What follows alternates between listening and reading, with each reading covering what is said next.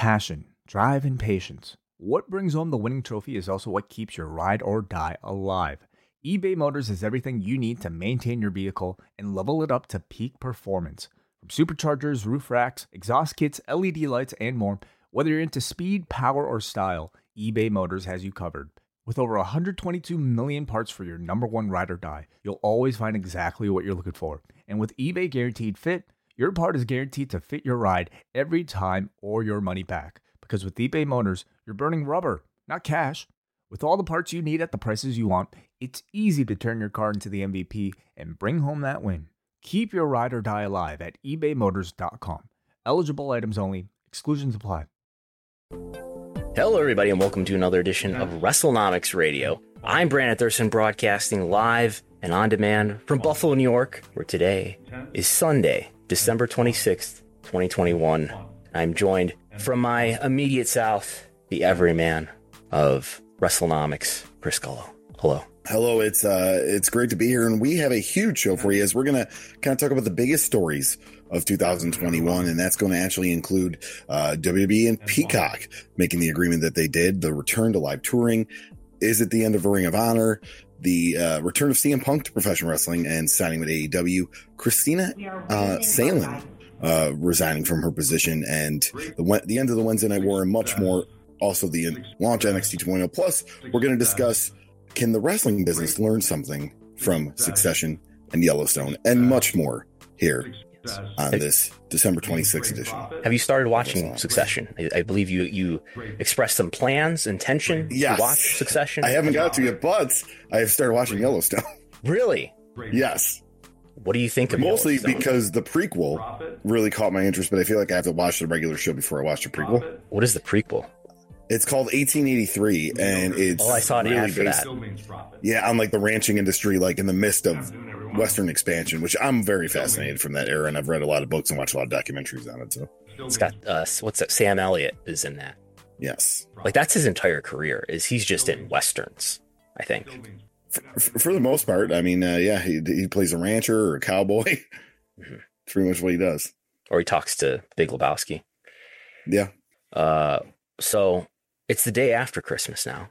How was your Christmas, Chris Gullo? My Christmas was good. We're still kind of continuing a celebration. I have family my wife's family coming over after we record today. So I thought you were going to say they're in the house right now.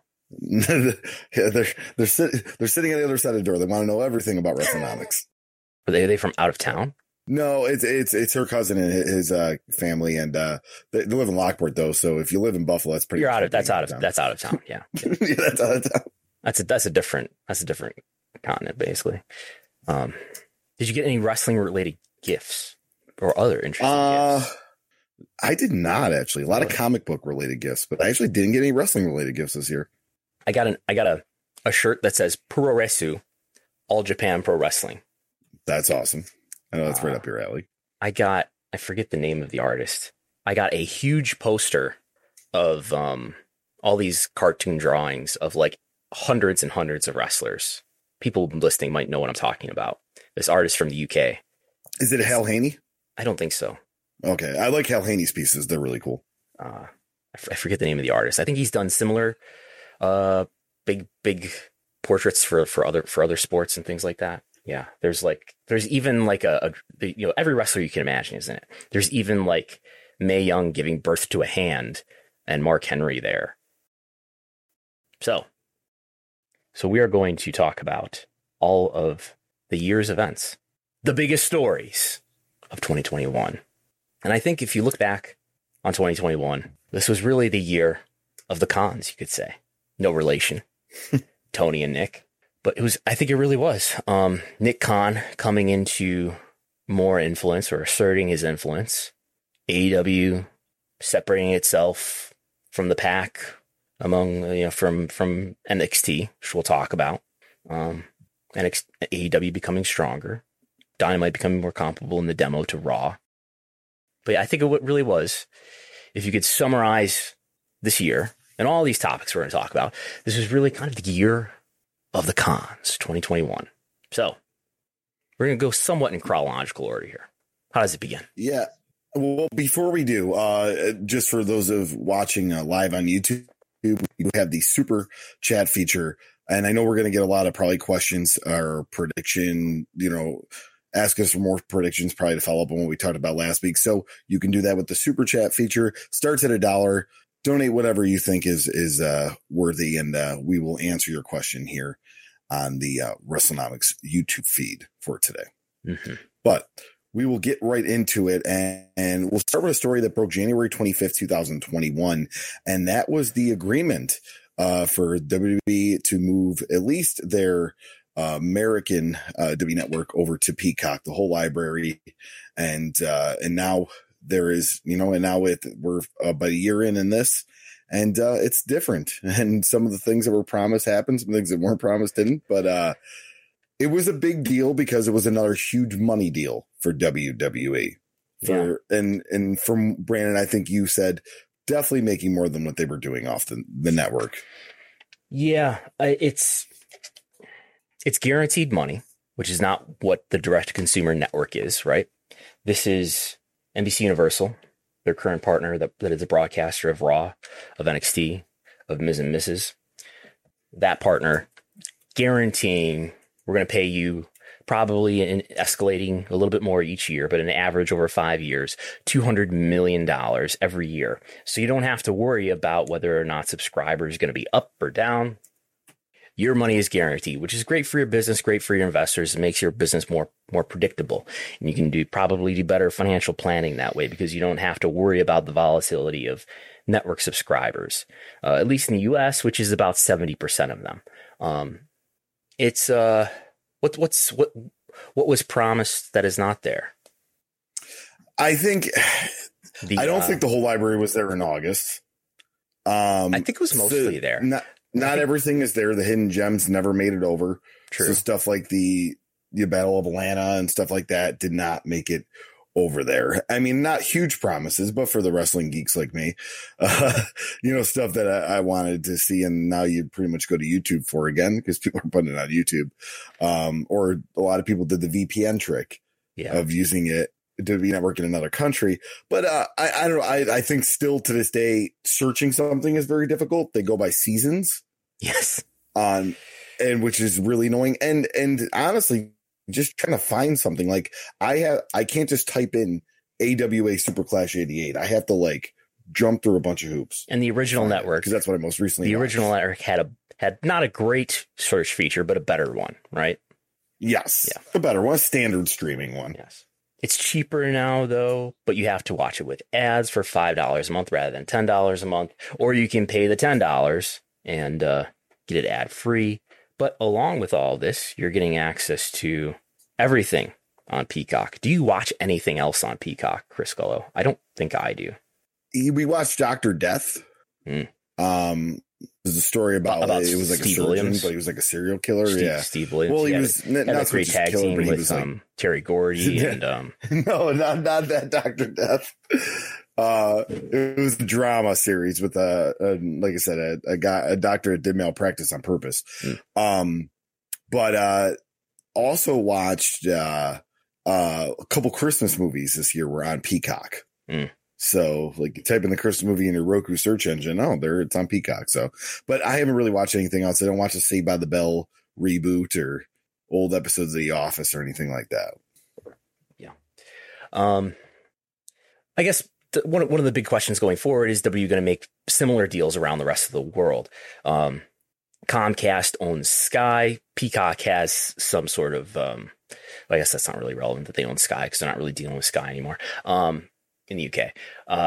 But Peacock has some sort of presence in the UK. I understand. Maybe our UK listeners can update us on what that is. But I think Peacock is now available in the UK, but WWE is not a part of it. Someone will surely tweet me if I'm right or wrong about that. But it's certainly the only way to subscribe to the W Network through Peacock is in the US. I know there's kind of some similar setups in other countries, like in India through Sony Live at a lower price that is more appropriate for their economy. You can get access to the W Network through Sony Live, which is a streaming service in India. I believe in Canada, the only way to subscribe to the W Network is through Rogers. So that's one of the big opportunities for growth. Peacock. Someone says Peacock is not here yet. I assume in the chat. I assume they're referring to the UK. But that's one of the big opportunities for growth that we don't really know the answer to. People ask about it on the earnings call often. It's acknowledged as an opportunity for growth where Nick Khan can make some sort of deal in an international market for access to everything that the W Network provides. But that's not happened yet. I think another interesting aspect here is the lack of any extra content really coming to the network. I guess there has been the ruthless aggression thing, but just people have pointed out the Lex Luger documentary that was advertised did not end up being released. Nope. The who's the super fan that's in the front row of every show? There's supposed to be Vlad, the super fan. There's supposed to be a documentary. There's like a trailer that they aired on a pay-per-view or something for that. That never came out. It appears that maybe the thought is to hold that stuff back, and I don't know, maybe there's another season of the A&E biography series for WWE or something like that in the future. Why put that out on the network when that doesn't bring any extra value to you, when you can maybe license that content to an A&E or elsewhere for additional revenue? So I'm guessing that's what the thought is behind that. That's not, and I haven't been told that that's why they're doing that, but that would be my guess. We're also seeing the pay-per-view schedule this year, or this coming year in 2022, really getting stripped down to 12 pay-per-views a year, which isn't necessarily a bad thing in my view from a creative standpoint. But why do more than 12 when the money's guaranteed? You don't need to go above and beyond and do extraordinary things to try to maintain and attract subscribers when the money is guaranteed. Other things that come to mind here, there seems to be at some point when Peacock was hyping up how successful they were and how many subs they had gained, that WWE was a big driver of subscribers for them. I do believe and I do buy that WrestleMania was the most watched WrestleMania ever because more people had access to it than ever, exceeding when it was the most watched ever in the early years, probably the early years of the W Network, or probably the 2018 WrestleMania when W hit its peak in subscribers. But this probably exceeded it this past year's WrestleMania, just because so many homes have access to Peacock just as part of their Comcast package because they happen to be Comcast cable customers, in addition to all the people who probably subscribed to Peacock, at least the $5 tier, because they wanted access to the W Network, or they didn't necessarily care that much about WWE, but maybe a few of them checked out WrestleMania anyway. So more reach than ever for what that's worth. That's good for their ad business and for all those ads, not just the mid-rolls that you see when you watch the library content, but the ads that they air during pay-per-views. A big contrast this year between AEW pay-per-views and WWE pay-per-views has been, there's basically no commercials airing during AEW pay-per-views that I can think of. But there's, these pay-per-views have become very much like regular TV shows in terms of the ads that you see between, in the breaks between the segments of content, which is a way that WWE sharing that ad revenue, it seems, with Peacock is growing their ads and sponsors line within their media division, which is a line that we see reported on in earnings calls. What else? Well, real quick, just to add that too, we saw a huge, I'd say, increase in-show advertising this year as well. Yes. Product placement and zombies. We saw the zombies and we saw the egg from Red Notice. I'm pretty sure like Boogs, the guy that's with Nakamura, he started as like a Miss Old Spice guy, like character or something. That sounds familiar. Yeah. Yeah. What if here's a great idea. Here, Stephanie, I hope you're listening. What if not just moments and matches, but not just integrating it wonderfully into the content, but what if you had an entire WWE superstar who is based on one of your partner's brands? What if you had, a KFC Colonel Sanders WWE superstar? who is just the mascot for one of your partner's brands. How awesome and how activating that would be. That would be amazing, wouldn't it? The Toucan. I want Toucan Sam as a WWE character. Like, great idea. Just a real quick, just a hit to the chat on YouTube. We have probably multiple listeners from the UK as they're commenting on it. They said it became available on Sky, but WWE isn't included. And another listener said it's a sub tier of Sky for the original content they offer, not a standalone streaming service. So, and they, you know, and that guy also commented that he doesn't believe it will happen in a full capacity over there. So, and then another commenter talked about the Pizza Hut Battle Royal. Yes. So. Yes. But yeah, it's been interesting, and I just hope they make searching easier as time goes on. And we'll see. Will this be the year of Peacock being available with WWE content in more countries? Will that be stories we're covering in 2022? We'll see. I mean, it depends on what Peacock does. I don't see it. I don't think Peacock is going to be widely distributed across the globe. We'll see, but yeah, I think WWE's going to try to make deals with other. It probably is trying to make deals currently with other streaming platforms around the world. I guess another thing to think about going forward is what becomes of Peacock. Peacock is not exactly breaking out as one of the leading new streaming services. Disney Plus, I hear, is doing very well, although their subscribers have stalled. Netflix is the leader. Netflix, I don't think, is going to get involved in wrestling, at least not in-ring wrestling. And, you know, Amazon Prime has enormous reach, but I don't know that people are really using it relative to its reach like the others, just because people subscribe to Amazon Prime for other reasons, like the shipping, and the consumer products aspect of Amazon Prime. But it's very possible that, you know, in maybe not next year, but in the years to come, that Peacock just doesn't have enough subscribership to sustain on its own, and it has to bundle with another streaming platform, or it even has to, maybe NBC Universal gets acquired or acquires or merges with another player out there, which could have all sorts of implications for the wrestling business.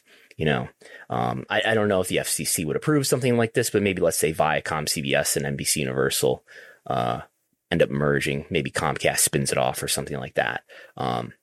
It's just not clear to me that Peacock is going to break out. But maybe as time goes on, all these streaming services pick up enough subscribers to become sustainable, but we'll see. All right.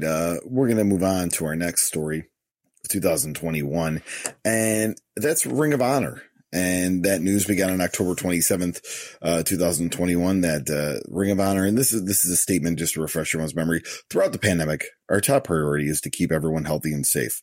And despite not producing any live events over 18 months, we were able to keep everyone fully contracted. We now find ourselves at a time where we need to make changes to our business operations and are planning to pivot for Ring of Honor with a new mission and strategy. This year will culminate with Final Battle in December, and we'll be taking the first quarter of 2022 to work internally to reimagine Ring of Honor. Ring of Honor has the most dedicated fans in the industry, and we appreciate the loyalty and patience as we reconceptualize ROH. We anticipate returning to live events in April for the Supercard of Honor with a new fan-focused product and provide a unique experience for wrestling fans. And also what happened with that was everybody who was on contracts were released immediately, or they kept some, I believe, until paying to the first quarter of 2022. But we are seeing the effects of that, of some of those talents appearing elsewhere already. As well as this happening on the cusp of a story we'll talk about later, with WWE releasing as many talents as it did. Yeah. In 2021. So I'm trying to think who from Ring of Honor has now appeared elsewhere. Jay Lethal is in AEW now. Are there others? Josh Woods has showed up on AEW Dark. Okay. Anybody else come to mind? TV wise, Gresham's announced for Impact's Hard to Kill pay-per-view in January. Okay. Where he's defending the Ring of Honor title.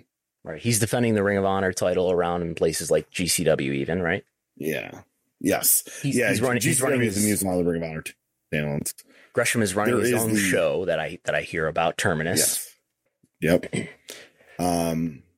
So we're seeing a little bit, and not a lot of people popping up. Well, I mean, they were already kind of there, but Taven and Mike Bennett seem to be regulars now in NWA. So, so I mean, my feeling about Ring of Honor, as we've talked about a few times over the years, is that a few times over the year, is that this is a brand that had a window of opportunity in 17 or so. You could really look at how Ring of Honor was sort of used to New Japan's advantage. New Japan and Ring of Honor partnered beginning around 2013, I think. And New Japan used Ring of Honor to its advantage in this partnership to introduce a lot of its talent to the U.S. market, to U.S. wrestling fans. And New Japan made a run at being a global company, or at least running a lot of shows in the U.S. and attracting subscribers in the U.S. to New Japan World. New Japan is another story, though, and I think we'll touch on that later. But Ring of Honor really had a window of opportunity, but didn't really have the ambition, or Sinclair did not authorize the funds or put the leadership in place to execute on that. Instead, we had people like Hunter Johnston and Bully Ray in charge Hunter Johnston for a long time in Ring of Honor, and somebody like Bully Ray gaining power in Ring of Honor, and Ring of Honor not growing that much as a result. And the pandemic certainly didn't help any of these companies really, except for WWE and maybe AEW in terms of saving them money on production cost. But it's a Ring of Honor is a company that its attendance started to fall from, well, in 19 it definitely fell, and I think its buzz fell, and the interest and the energy that it had in wrestling fandom fell, and the releasing of all the talent, along with what we'll talk about in a moment with WWE releasing talent, has really, it's diminished the power or the leverage that wrestling talent has had. Where I really think it was at its peak around 2019 or 2020 when there was a lot of competition and demand for wrestling talent. And, this might have came with, AEW being created, but I think with Ring of Honor, this was the perception in 2021, and a perception that started before 2021 was they were always undoubtedly number 3. There was no like, oh, this could be number 3 or that could be number 3. Like, it was always Ring of Honor was number 3 throughout the whole 2000s when it was WWE and TNA, or even if you swap out New Japan at that point, because TNA was at a lower level, Ring of Honor was number 3. And now the wrestling landscape's kind of changed. You have multiple promotions on television, and Ring of Honor wasn't undoubtedly number 3 anymore. And I think that was a big thing into 2020, going into 2021, especially not running shows. And I just think the interest there from the common fan probably waned out. I think the energy and the demand that exists for a product like Ring of Honor was captured and harnessed by Tony Khan to create AEW with. The opportunity. I've said before, I think what AEW is, Ring of Honor could have been if they had the leadership, the vision, and the funding. And I mean, maybe Sinclair could have afforded it. I know Sinclair is very compromised financially now with the investment that they've made in regional sports networks. But there was definitely an opportunity, and maybe it would have been a conflict for Sinclair to get involved with other networks that they would have needed to get involved with if they wanted to do something that would be comparable to what AEW is doing in terms of national distribution on national television live. But yeah. But I said this when I just was a fill-in co-host here on WrestleNomics Radio. Sinclair, or at least at that point when I was looking it up, owned I think a larger share of the Yes Network. And the Yes Network, other than Yankee games and I believe Net games, it's just a lot of reruns of stuff and not a lot of new content. That would have been something that would have been huge for that network to have a Ring of Honor TV show. And you would think Sinclair would just put it on there. And I think that was one of the biggest fails that they did. And then what was it? Joe Koff claimed that they were working on a deal, but then the pandemic changed that, working on a deal with the network. And I think one step that they needed to take, and maybe the pandemic got in the way of it, is that they needed a one central place for for everybody around the country to be able to watch their program. They had that for a minute with Destination America for that year in 2016 when Ring of Honor and Impact were on the same block on Destination America. But there's no, and maybe I'm overemphasizing social media here, but there's no central place for everybody to sort of get together and tweet about it or text their friends about it that you can go and watch Ring of Honor. And it's certainly not live on top of that. It's just sort of scattered around on all these different time slots and all these different markets. And you catch it when you catch it, and it's sort of a singular experience rather than being a sort of communal experience where I can watch this show and see some big angle or big moment happen and sort of wonder what is everybody else saying and thinking about this, and I can check. You don't have that aspect at all with Ring of Honor unless it's the pay-per-view. Do you think? Sorry to sidetrack here, but do you think that's probably the biggest flaw with MLW's approach to get on as many services as possible? I think they're that's on BN, they're with Vice, go on. Sorry. But I think what if MLW is going to break out into becoming much bigger than it is, I think this is what they're doing is probably, a step towards becoming that. Like, I don't know how you go from 0 to nationwide distribution all in one central location unless you're advantaged like Tony Khan was in terms of the funding and background experience and the connections with various television executives. If MLW is going to end up having a nationwide time slot someday, which I'm doubtful that I'm less optimistic that they're going to after how things went with the one broadcast that they had on Vice. But if that's going to happen for MLW, I think they have to incrementally get make their way there, just because of the position that they're in. All right. Anything else to touch on Ring of Honor here? I don't think so.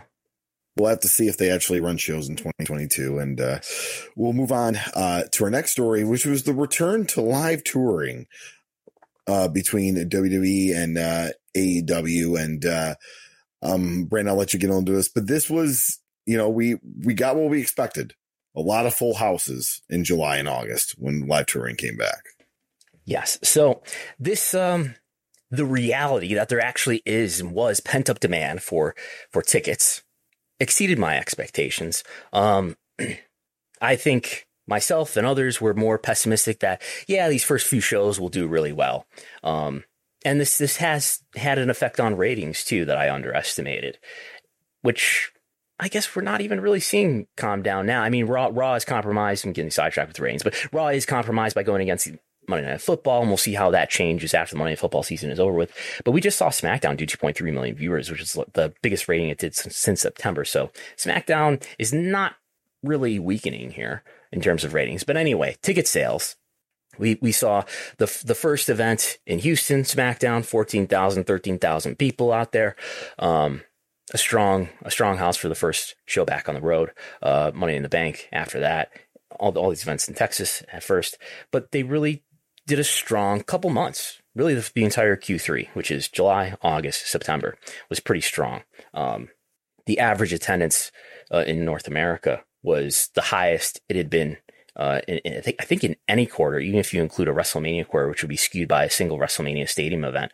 The highest average North America live attendance, and that is paid in, I don't know, at least 10 years, probably going back further, maybe going back to the Attitude Era. There was pent-up demand, and people did go out to these shows. We're in a time here in the summer where I don't know what the rates of COVID were in the summer during these months, but this is now in the time where everybody has access to the vaccine, and all these events didn't require vaccination proofs. A few of them did, but a lot of people went out to these events after. In WWE's case, there were no live events from March 2020 through the midpoint of July 2021. So what is that? What's 3, 4, 12 plus 4, 16 months of no events. 16 months, yeah. Except for the WrestleMania that they did at limited capacity, of course, outdoors. And we saw SummerSlam do over 45,000 tickets distributed. Most, I don't know. I don't know what to think about the paid here, but one highlight that we have had is we have WrestleTix out there actually counting these tickets up in an automated fashion using data that is essentially public through ticketing websites like Ticketmaster to count the dots And there's a certain amount of judgment and sort of research that needs to be done in terms of what sections are actually being put on sale and what aren't, to determine what tickets have already sold or not. But WrestleTix doing a great job covering this stuff. It's something that I was thinking about doing early as the return to touring was gonna start. I was thinking, well, you could count up these dots, and I could write a Python script or something that would count the dots up. And I think I tinkered around with that a little bit. I certainly wouldn't have been able to handle tracking all of these events. So I'm so grateful that WrestleTix exists and does the work that is being done to track all of these live events and to track tickets distributed, which is not necessarily tickets sold, but I believe about 95% of tickets distributed represents the portion of tickets sold, generally speaking, for any one of these wrestling events. Certainly there are events where I believe there were a disproportionate number of comps, but but it's been great work that WrestleTix has done. So what we've seen is so I've got a couple charts here on the screen for people watching on YouTube.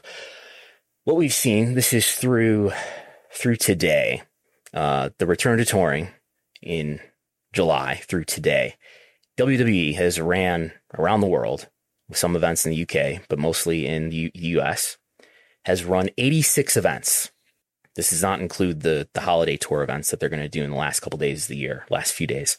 86 events, total tickets distributed, 667,000 tickets distributed. So 2/3 of a million. 2/3 of a million tickets distributed. The average tickets distributed per event, now this includes all different event types, pay-per-views, Raw, SmackDowns, house shows, international events. But the average across all of those events, 7,750. I'm rounding slightly here. 7,750 across the entire period of July through the present. Compare that to AEW, 32 events. So what is that? Like a little bit more than a third. 32 events for AEW to WWE's 86. So a lot more events, way higher volume that WWE is doing, largely driven by the fact that they run 2 live TV shows every week, and then they run house shows on top of that. AEW only runs in most weeks 1 event, 1 TV taping. And then sometimes, a few times they have run dedicated Rampage tapings, and then on occasion they run pay-per-views every quarter. Total tickets distributed for AEW, 241,000 on 32 events. 241,000. Compare that to 667,000 for WWE. Average tickets distributed across all of their events. Apparently I didn't round this, or maybe I didn't round either number. But anyway, average tickets distributed 7,526. So slightly lower across the entire period to WWE, 7,750. WWE slightly higher by a couple hundred there across that entire period. But if we look at the more recent trend, and sort of what I've done here for people watching on YouTube is I've taken all of the events, each event's ticket distributed number, and I've put across the chart a moving average, a moving 10 event average. So what's your average across the 10 events in the past, across this entire timeline? And you raise the question, there's been pent-up demand. W had a very strong Q3 for live events, following on in the pre-pandemic era, when live events struggled to make a profit in many quarters. They reported negative operating income. That means their live event division was not profitable, even though they're more profitable than ever as an entire company. Their live events division was essentially a loss leader. That was something that was a cost to them, that was allowing them to produce content that was very valuable and allowing them to collect massive TV rights fees. But their live events division was not profitable in most non-WrestleMania quarters in 2018 and 2019. So tremendous pent-up demand in this non-WrestleMania quarter of Q3 2021. What is the demand like nearer to the present here in late December 2021? And we see a 10 event moving average that is now at about 6,000, whereas early on in the return to touring, it was up at 8,000 for a lot of that time through about early October. And then after October, it has really dropped down from about 8,000 to about 6,000. I excluded the SummerSlam here. I should note I excluded the SummerSlam because that would upset the scale here, and I excluded the Saudi Arabia event in October. With these numbers being very similar to where they are this month, the question to ask is this a sign that AEW is probably doing better than expected live touring, like, running bigger arenas and all that? Or is just interest in WWE has waned down where that's why they look closer than they should be? Well, what's happening with AEW? What do you see on this chart? Because I haven't described it yet for the listeners. For AEW, what is AEW's 10 event moving average compared to AEW's at this point here in December? What does it look like to you, Chris Gullo? Well, I mean, as of right now, it's around that 6,000 mark, which I'm sure you're getting more, but it was in that September, October, around 8,000, and it's all-time highs where it looks like WWE stayed a while at, but now they're around the same. Yes. As obviously COVID numbers go up, and the intrigue of going to see live events isn't as a thing to do as it was in the summer. It's not as a novel experience anymore. What we're seeing is now the average attendances, and then for WWE, this does include house shows. But now the average attendances, even though WWE runs way more events and is selling in total way more tickets over any period of time, we're seeing average attendance for AEW and WWE remarkably similar per event.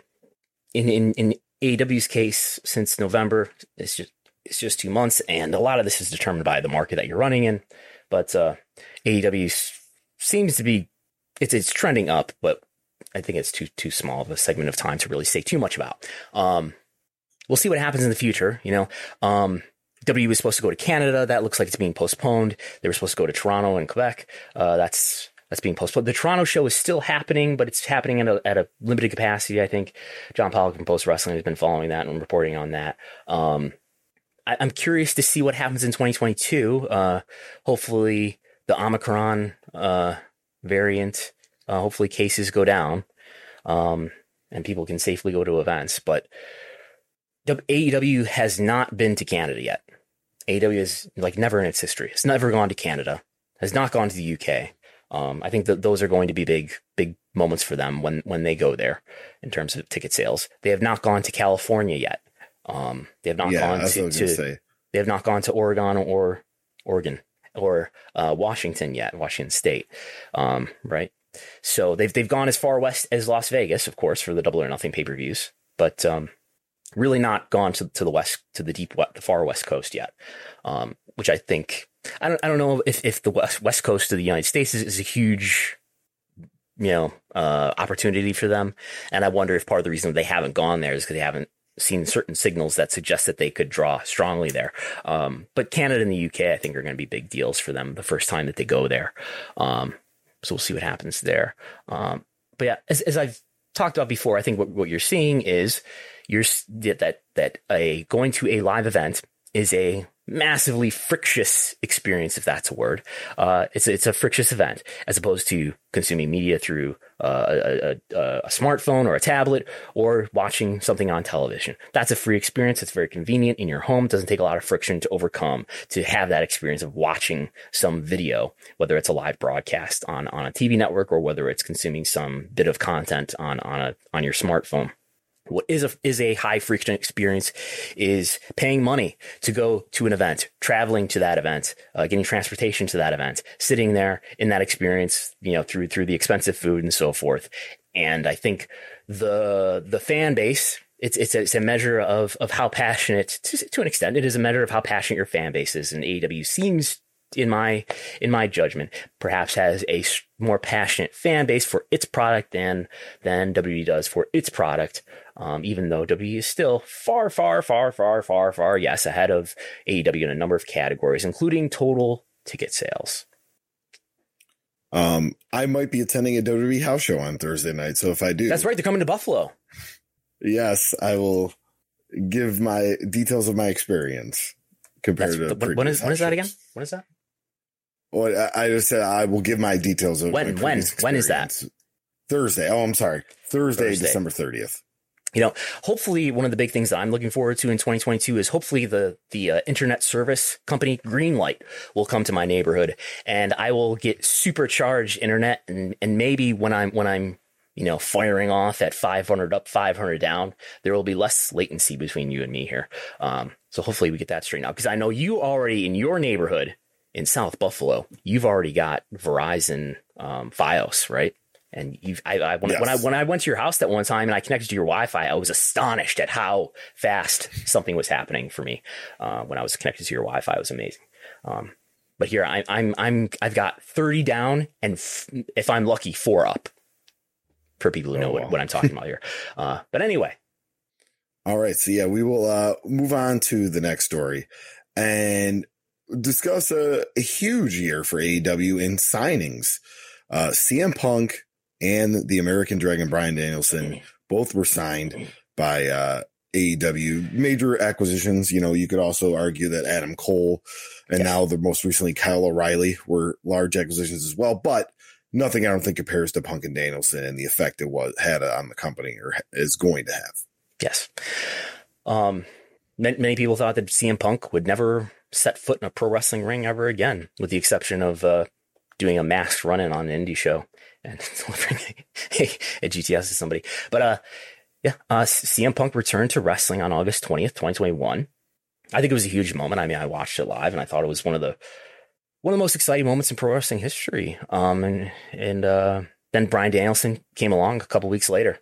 I think the energy that AEW, the symbol that AEW is an alternative to WWE. CM Punk is a symbol of frustration with WWE to a lot of people. Again, when we were talking about Ring of Honor, I think AEW has subsumed, is that the right word? Has taken over Ring of Honor's place as this sort of, I want to say more traditional, but that's not the right word, but this sort of, I don't want to say hardcore, but I don't think that's the right word either, but this a certain type of wrestling fans desires for a certain type of wrestling product that is not really what WWE is delivering. And CM Punk is the angsty symbol of that. Bryan Danielson is sort of the great performer symbol of that. And now they're both sort of in the place where it makes sense for them to be. So they're there, and they're two of the biggest stars now for AEW.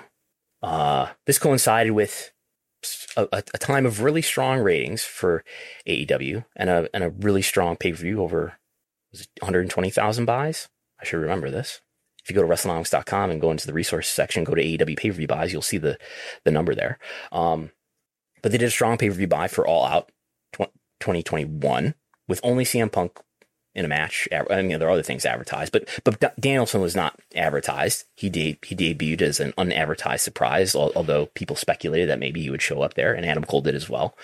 But ratings were strong during this period of, August through September. And now we're in this sort of post NHL era for AEW's ratings. But yeah, it's these two wrestlers seem to be in their right place for the type of product that AEW is, in contrast to WWE, which is where they were previously. But what's also happened, which is worth mentioning, is that AEW has signed a ton of wrestlers. I didn't do any research or preparation for this, but AEW signed a ton of wrestlers. More wrestlers than they need. And I don't know. They could do a round of releases too if they wanted to, but maybe that's, I don't know what AEW wants to do in terms of being a talent relations contrast to WWE and not cutting people before their deals are up, which is a talking point with many people as far as, did so-and-so get a no-cut clause? I don't think anybody's getting a no-cut clause. But AEW has a lot more wrestlers than it needs as it signs more and more wrestlers. So something to watch in the future.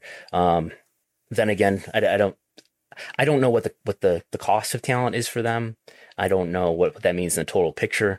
It's making AEW less profitable if it is if it to the extent that it is profitable. We know that AEW's made something in the realm of a $10 million investment in all the aspects of gaming that they're involved in, and that is, according to Tony Khan in his profile in Forbes, that is preventing AEW from being profitable. Without that investment, perhaps they would have been profitable in this year or last year. I estimate that AEW is making, at least last year, I'll have to sit down and think about what I think they've made in 2021, which means I'm probably going to have to do another annual report come January. But AEW in 2020, I believe, made around $60 million in revenue. No idea what they made in terms of net income or anything like that, or any profit metric. But they certainly made more revenue this year because they were able to sell tickets, and they almost certainly sold more merchandise, considering they got CM Punk and other new talent. They did better in pay-per-view. So they're making more money this year than last year. They were in the second year of a TV deal where they probably got a guaranteed escalator, even though some of that TV money is ad revenue share, I believe. But yeah. And they made new deals with some TV partners around the world too, including in India. So yeah. I guess my point was, signing all this talent is a cost, and it's making them less profitable than they might be otherwise. But it is also, in favor of talent generally. The more wrestlers who have jobs, a little bit more leverage they have in a year where their leverage has diminished. So there's a tangent. All right. You mentioned AEW releases, not something that seems likely, but we're going on those 3-year contracts that we believe were signed. Maybe we might hear some non-renewals. I mean, we already kind of basically had that with Swole. So Big Swole. So it would be interesting to see if there's other talents that don't have their contracts renewed within 2022. Yeah. We talked about a lot of comings to AEW. Now I'll talk about some goings with WWE, and a story that broke November 5th. And that was Christina Salen was replaced as CFO of World Wrestling Entertainment just a week after the conference call. No, a day. A day. That's right. Yeah. I thought it was, that's right. It was that close. Sorry. A day after the conference. It was the next morning. So there was conference call ended. Talent was released immediately after conference call. We'll get into that. Next morning, I will never forget sitting in the chair in the other room, looking at my phone at like 8:15 a.m. and being like, oh, press release in my email from WB. Not that they send me press releases, but there was an email alert that I've signed up to through the corporate website. So Christina Salen departing WWE as CFO, Chief Financial Officer, after a year and a few months in the job, essentially replacing many of the duties that George Barrios, who was the former CFO before her, former permanent CFO before her, had done. In the interim, Frank A. Riddick III, a member of the board of directors, had been interim CFO, and now replacing Christina Salen on a permanent basis, Frank A. Riddick III. Christina Salen had been the CFO for Modus Operandi and, United Masters? And she had been CFO for about a year and a few months at those places, was CFO for about a year and a few months at this place, WWE, and now exiting. I was told that she was contributing to a lot of turnover. People were not, at least in the finance department, people were choosing to leave WWE because of, I'd never got too much detail about what the issue was, but she was contributing to turnover and people wanting to leave the company, at least in the finance department for WWE. I'd heard that she was a problem, whatever that means. So she left the company, and now Frank A. Riddick III coming off the bench of the board of directors again for WWE. So, all right, and just to kind of touch up on some WWE financial stuff, you want to break into the stock prices, Brandon? Yeah. So let's disclose. Let's make our full disclosures here. Are you a WWE investor, Chris Gullo? I am not. Were you a WWE investor in the calendar year of 2021? I was. You were. Did you make a loss or a gain? Slight gain. Slight gain. Okay. I sold before it got that high, all-time high day. It's all-time highs, not in this year. Well, not all-time high, but you know what I mean? That last year's high, I should say. Sorry. So share price as of the close of business Friday, or I don't know if what business was open Friday. Maybe it was Thursday. Yeah, it looks like it was Thursday. $48.36. Quiz. What is, within $1, what is WWE's all-time high share price? Without looking it up. All-time. I'm going to guess $81. I'm just winging it there. $100. Okay. In the run up, and let me just describe what may have been driving that high. I think it's 2018.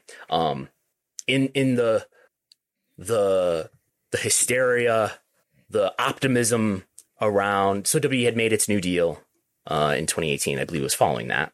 That was a big deal. WWE more than tripled its US TV rights. And then I think there was optimism that this is just the beginning, and now they have international rights to do. And that was the timing. The India deal is coming up. The UK deal, they're going to get increases similar maybe around the world.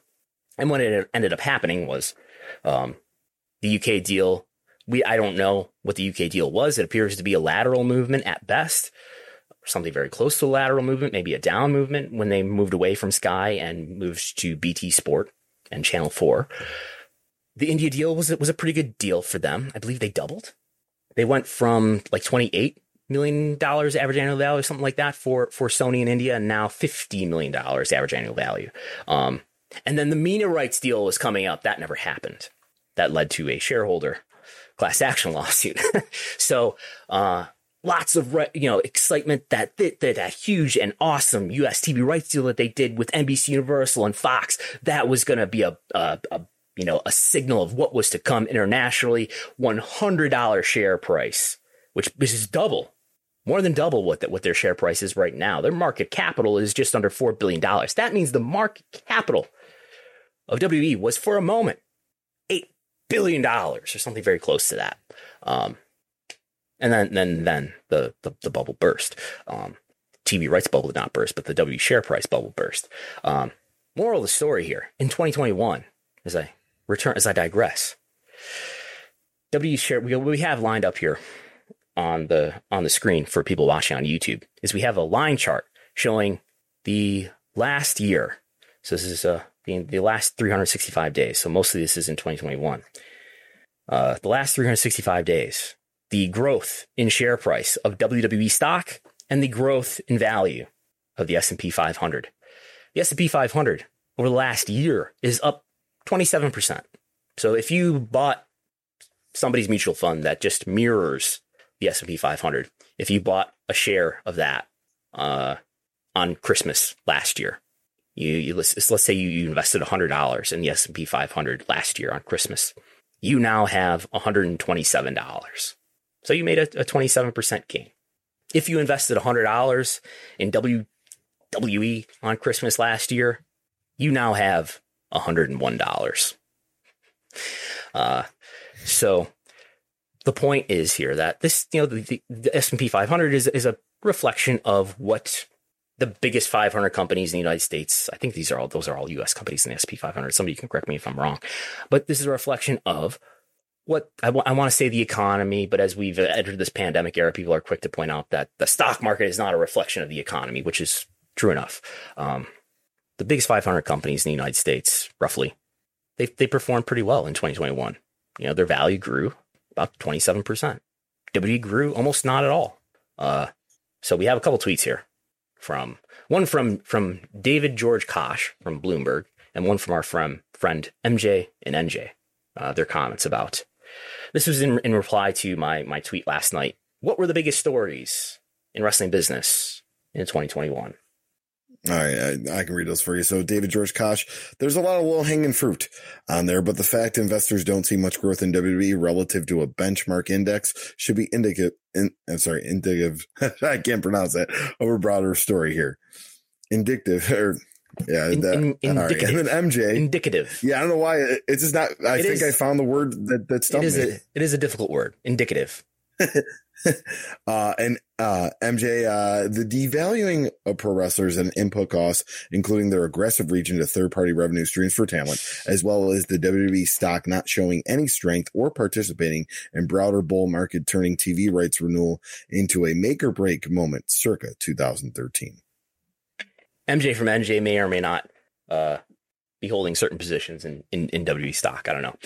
But so, yeah, just their point was just near to what I was just saying, that there's this bull market. There's a pretty strong stock market here, but WWE's not really correlating to that. They're basically flat over the year. I mean, there's been a lot of bounce. We can look at this chart again for people watching on YouTube. It's really just been a bounce of up, down, up, down, up, down. WWE had a run this year as a meme stock, as Wall Street Bets took interest in WWE for a minute or two there. So yeah, I don't know. What we're seeing a lot is, the stock price will go down after earnings calls. But yeah, I think if I have no positions in WWE, I have no plans in the next 72 hours or next 72 months to initiate any such positions. But I think the WWE stock is somewhat undervalued, based on the assumption that the value of WWE is approximately 14 or 15 times their forward-looking EBITDA over the next 12 months. Follow me there? I essentially, based on a formula that people use to determine the value of companies like WWE, 14x, 15x EBITDA, based on how I think WWE is going to perform, I think WWE's a little bit undervalued. So I think they're still in a good position considering where Raw ranks, where SmackDown ranks among programming. Generally, I think they're still in a good position to grow their media rights value in the next round. That said, I think there's some vulnerability there because you got content that's turning people off and is not attracting people, and it's going to be that way as long as Vince McMahon is in charge of creative. So that's always going to be a vulnerability as long as Vince McMahon is in control of creative. But there's no negative trend in their rank among other programming. So I think they're still in a good position, and they have Nick Khan in charge of making those deals, and he seems to be somebody who had a lot of success making those deals. So I think there's good reason to be optimistic about their media rights value going forward in the next round of U.S. rights, which is coming up. Probably going to start this coming year. Probably going to be completed 2023. So there's that. And we'll see something in the year to come about where their quote unquote Hulu rights will land. Probably not with Hulu, be my guess. Maybe with Peacock, maybe with Amazon, maybe with Chris Gullo thinks Tubi. Tubi all the way. Tubi TV. Tubi. Yeah. We'll see. Why this lack of excitement in W stock these days? Is AEW really a factor here? I think that's one of the big dichotomies I'm always trying to, it's always sort of in the back of my mind is like, this is going to be a long show, by the way. Yeah, it's okay. There's no Bills home games, so we're having fun. One of the things that's always in the back of my mind is like the WrestleNomics content, our content. It's mostly wrestling fans who have a business interest in, a fascination with the business of pro wrestling. And there's, across the continuum of people who are, interested in it purely as a stock or people who have a wider media business interest. But I'm not totally clear about, in Stamford and Titan Tower, how much are they really thinking about AEW? I'm certain they're thinking about AEW more than they let on, where they, it's, I guess, only the smart thing from a PR standpoint to downplay the extent to which they are competition AEW is. So certainly they care more than they show publicly. Nick Khan saying things like, "I've never thought about a competitor." Then we're in the media business, not the wrestling business. But how much does whatever AEW is doing? AEW's had some relative success here. Does the stock market see that as a vulnerability for WWE? To some extent, to how much of extent, I'm not sure. I think it is a risk that to WWE stock that, is AEW could just speaking from this is not me speculating that it's going to happen, but purely from if I were, which I am not, a financial advisor, this is not investment advice, nor should it be construed as such. I think it's always a risk for the foreseeable future that AEW's popularity is going to suddenly exceed. They're going to catch fire with some talent or something like that and become this much more popular brand of wrestling than they are now, and surpass WWE in terms of popularity and in terms of unlimited numbers of categories. So I think that risk is always there, and that could have a really serious effect on WWE's ratings and other areas, which could tremendously hurt their value as a company.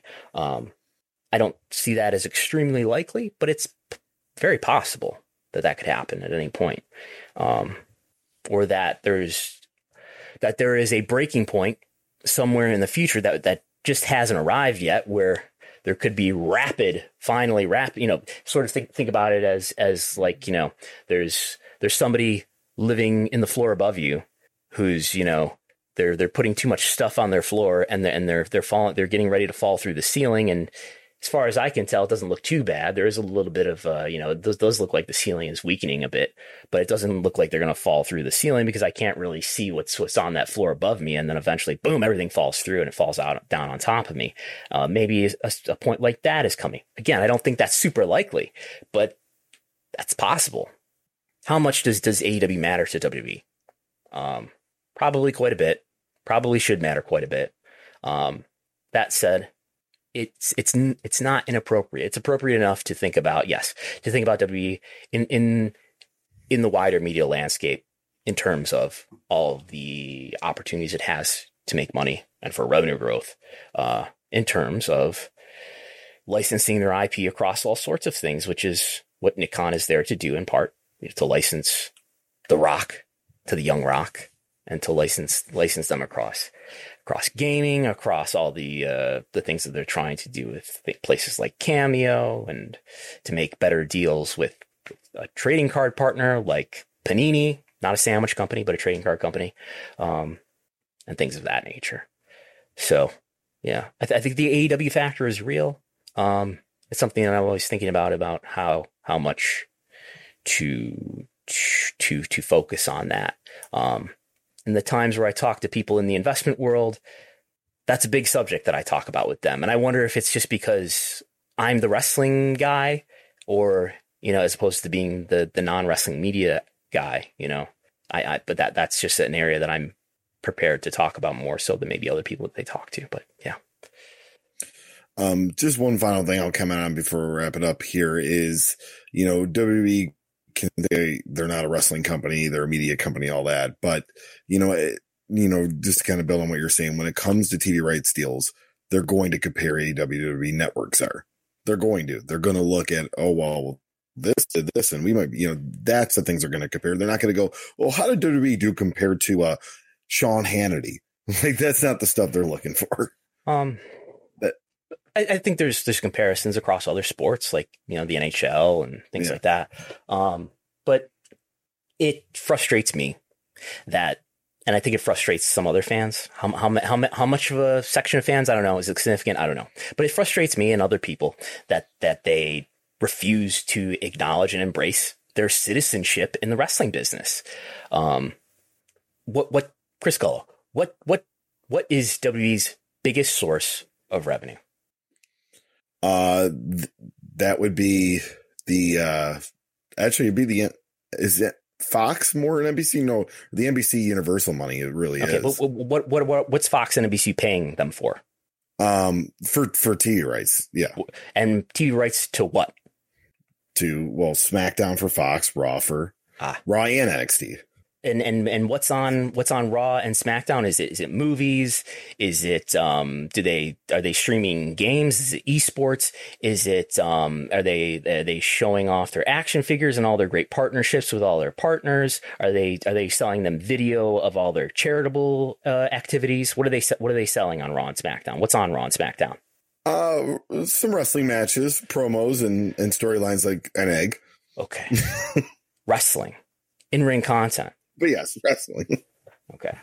So it's fine to say that we have sort of these unlimited revenue opportunities, but your core content, you call it core content on the training schedules. You call it core content in the 10Qs and the 10Ks.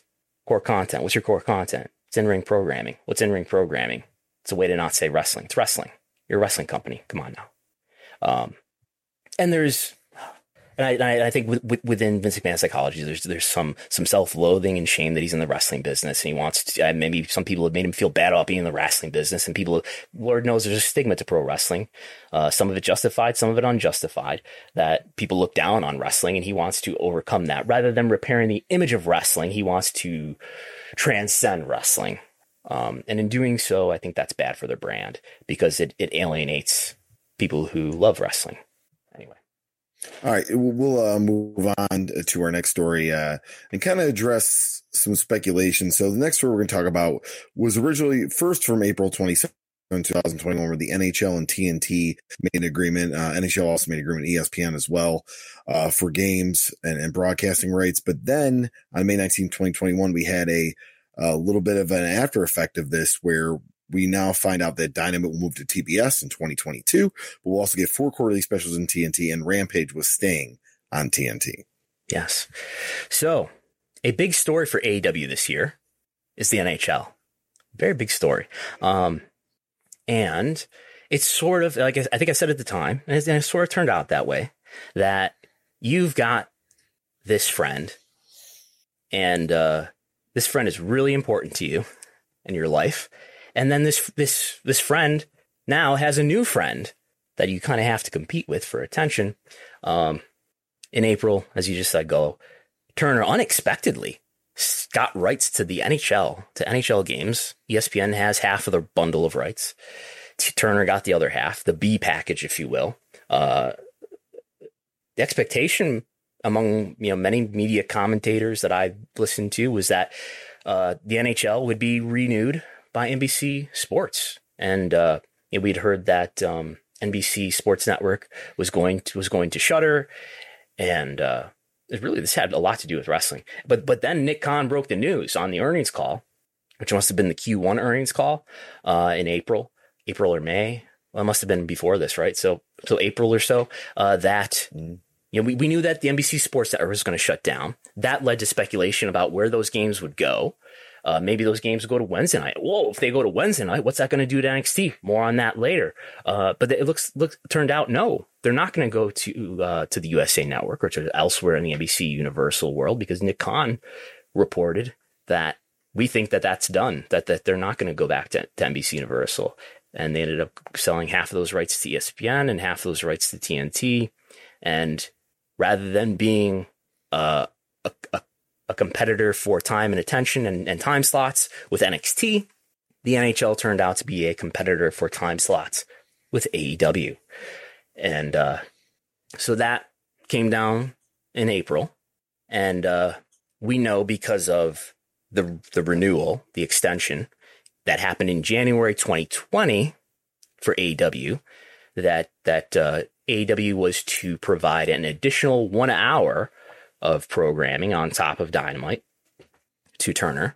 That had not happened yet in the spring of 2021. So we learned in May, around the time of the upfronts, which is a big presentation for advertisers, the upfronts that happen every May, that AEW's additional 1 hour program would be called AEW Rampage. It would air on TNT beginning in August. AEW Dynamite would no longer air on TNT and would move to TBS in 2022. That's coming up the Wednesday after next. And AEW would have 4 quarterly specials that will air on TNT. The first of which now we know is called Battle of the Belts, which, I don't know if you can look this up, Gullo, is a 1 hour special, right? This is not a 2 hour program or more. This is a 1 hour program, right? Yeah, I don't. And if you get the date for Battle of the Belts too, but that's happening.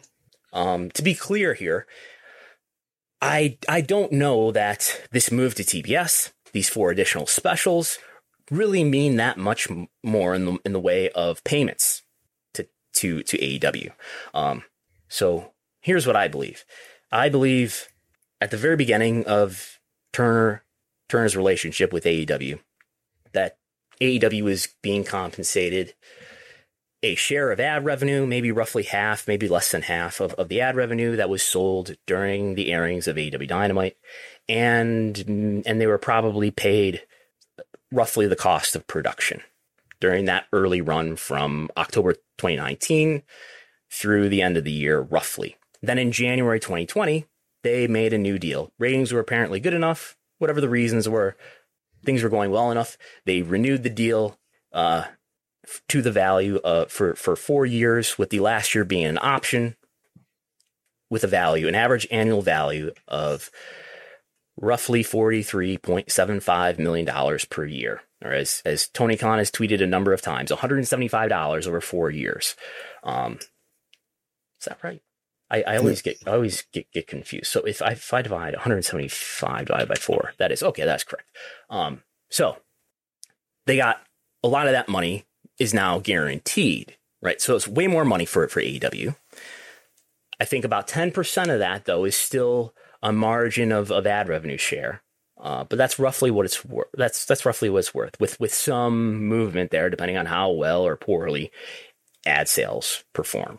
So that started in January 2020, not this year, January 2020, now about to be 2 years ago.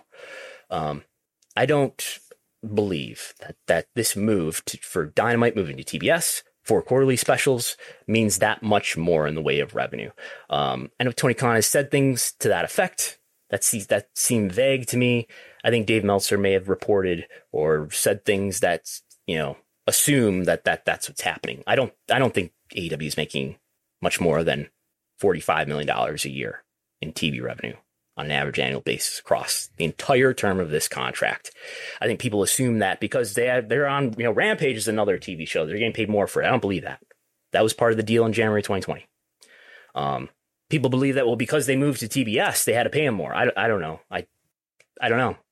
Tony Khan still tweets $175 million, which is what he tweeted before and after these announcements were made.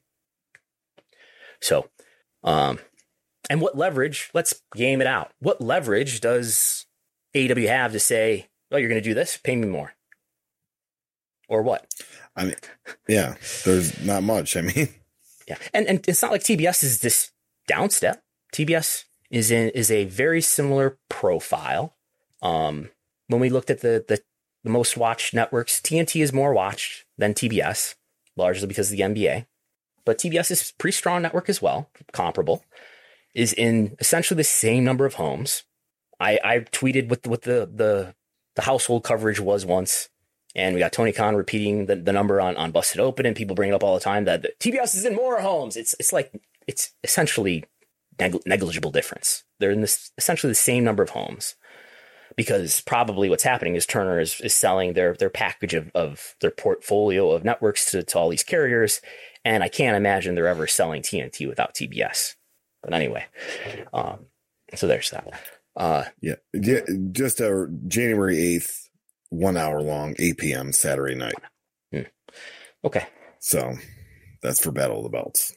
And that is a separate live event too, I believe, which is not in conjunction with a taping of Dynamite and or Rampage. Yeah, no, it's just live in Charlotte. So I'm assuming what they do with stuff like this, like where they've done live Rampages, where they'll just give fans basically like 2 hours of AEW Dark elevation tapings. Yeah, we'll see. Okay, or maybe that's been announced. I'm just not aware. All right. So we're gonna move on to our next story. But actually, before we do, I'm seeing a lot of questions. I remember we have the super chat feature. It starts at $1. You could donate whatever you'd like, but please use the super chat feature for questions. All right, so we're gonna move on to our next story, Brandon, and that was from March 30th. And this was a story, a very interesting one. The Wednesday Night War coming to an end, and it was the press release we got. Hold up. Well, one more thing to get to here about preemptions in the slide 2 back from where you are. So one thing that I realized this week, and I talked about half of this on the live TV ratings talk on Thursday. So Dynamite is going to be on TBS after January 5th. Rampage is going to continue to be on TNT. And the reason why they're going to TBS, why Dynamite is moving to TBS, is because the NHL is going to air in that primetime slot instead of Dynamite. Even though Dynamite, by the way, delivers better ratings than the 18-49 demo, but who knows? Maybe there's something about ad sales that the NHL is a more prestigious brand than pro wrestling, so maybe they're able to sell. Maybe they're able to derive more value out of the NHL than they are out of AEW. Anyway, Dynamite on TBS will not have to be preempted for basketball, for the NBA, I should say, for the NBA playoffs, which is they were preempted for 4 straight weeks from late May to late June this year. So they won't have to deal with that. Dynamite won't. Will there be any other preemption? There will still be. I'm pretty sure this is not a report. This is not something that's been confirmed by anybody involved. But just looking at the ratings and looking at the TV schedule, I think this is what's going to happen.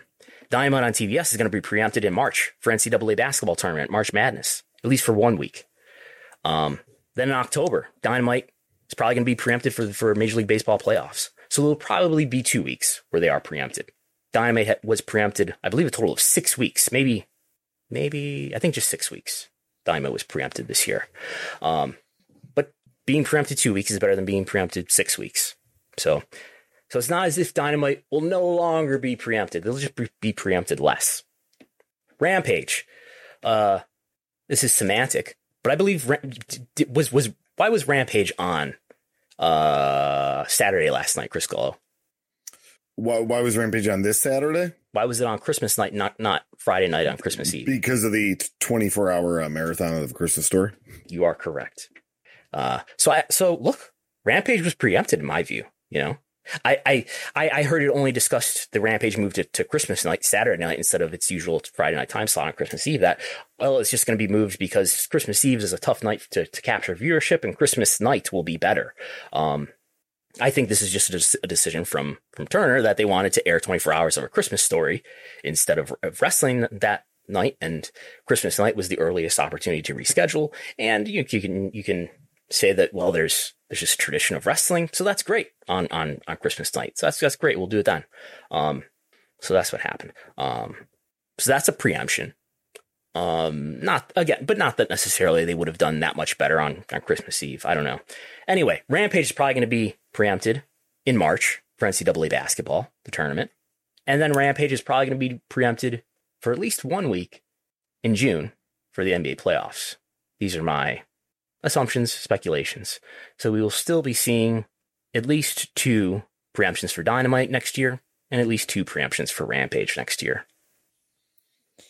Yeah, the one thing that Rampage could possibly not get preempted if they decide to flip one of the first 4 games, because on the Wednesday that you're talking about where the preemption may happen that's the first 4. So that's the 4 teams trying to get in the tournament. And the way that kind of that works, it's TBS and then True TV, but they could literally, it's not all 4 networks like they always do. So they could literally move that. Maybe they'll move that True TV game to TNT or wherever, maybe, but then you have NHL. So probably, that probably will happen, but that they may change that. They have not released a 2022 TV schedule yet. I tried to find that while you were just talking about that. Good work. Okay. It's just, it's an avoidable preemption if they want. Rampage is not going to be avoidable. But Dynamite will. But you're talking about, well, then somebody's show has got to go to True TV.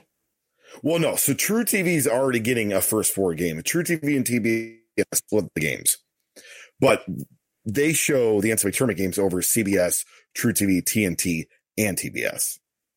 Okay.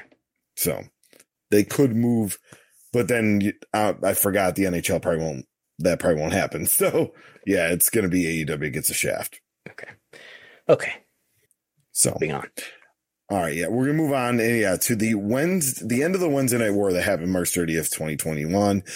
We saw in a press release, WWE and USA Network today announced a multi-year extension for NXT, which will move to Tuesday nights live on the USA Network starting at 8 o'clock, 7 Central Time, beginning April 13th. The new agreement for the live weekly 2-hour show furthers WWE and USA's nearly 3-decade-long relationship. Mm-hmm. So I think go ahead. Well, I was going to cue you up with, I think you have a little bit of history here of the Wednesday Night War to break down. Yes. So I think this announcement, Gullo just read the first sentence of a press release from March 30th. I think this is probably the most understood story of 2021. Although people are well aware that, the Wednesday Night War came to an end in the spring of 2021. But this announcement that this new deal was made, and we don't know what the details are, which I think is sort of ominous in terms of what the value of this was. And we never knew what it was in the first place for the value of NXT being on the USA Network instead of the W Network. The reason why NXT moved from the W Network to the USA Network was that, this is one of the most popular programs, perhaps the most popular weekly program on the W Network. And people like Laura Martin, the stock analyst from Needham, bringing up how I don't understand why you're moving this content off of streaming and onto linear, when that's the whole power of streaming, is that you got exclusive content, and that's why you have to sign up for the streaming service, et cetera, et cetera. So, NXT moving off the W Network did not hurt subscribers, in my view. It was, de minimis. One of my favorite George Barrios words. Nominal, not that big of a deal. But it was... Obviously, it was to compete with AEW, as much as they would deny that publicly. But another reason was that, hey, look, Raw and SmackDown are tremendously valuable on live linear TV. NXT is this overperforming brand, which it was, and let's move it over to linear TV, and maybe we can make this a third. So we can have Raw and SmackDown and NXT driving really strong TV rights fees. That's a fair argument. And, oh, by the way, there's just a new wrestling program that maybe we could run head-to-head with. But what happened was that the Wednesday Night War, as it would come to be known, happened, and the final score with the final Wednesday Night War showdown happening in early April was there were 75. Is that correct? Yes. Why do I have one here? No, it's a tie 0. Okay, there's 75 weeks. The Wednesday Night War lasted 75 weeks, so over a year. And we have here the numbers in total viewership and P18 to 49. AEW led out of 75 weeks in total viewership 63 of those 75 times. NXT led 10 of those times. This is in total viewership. And then they tied. They actually tied, had the same number down to the 1,000, down to 1,000 viewers 2 times. 2 times they tied in total viewership. So AEW in total viewership was 63, 10, and 2 was essentially their record. And then in the key demo, the much argued over key demo, which in fact does matter and is in fact more important than total viewership. In the key demo of 18 to 49, which is where the ads are, which is what the ads are sold on.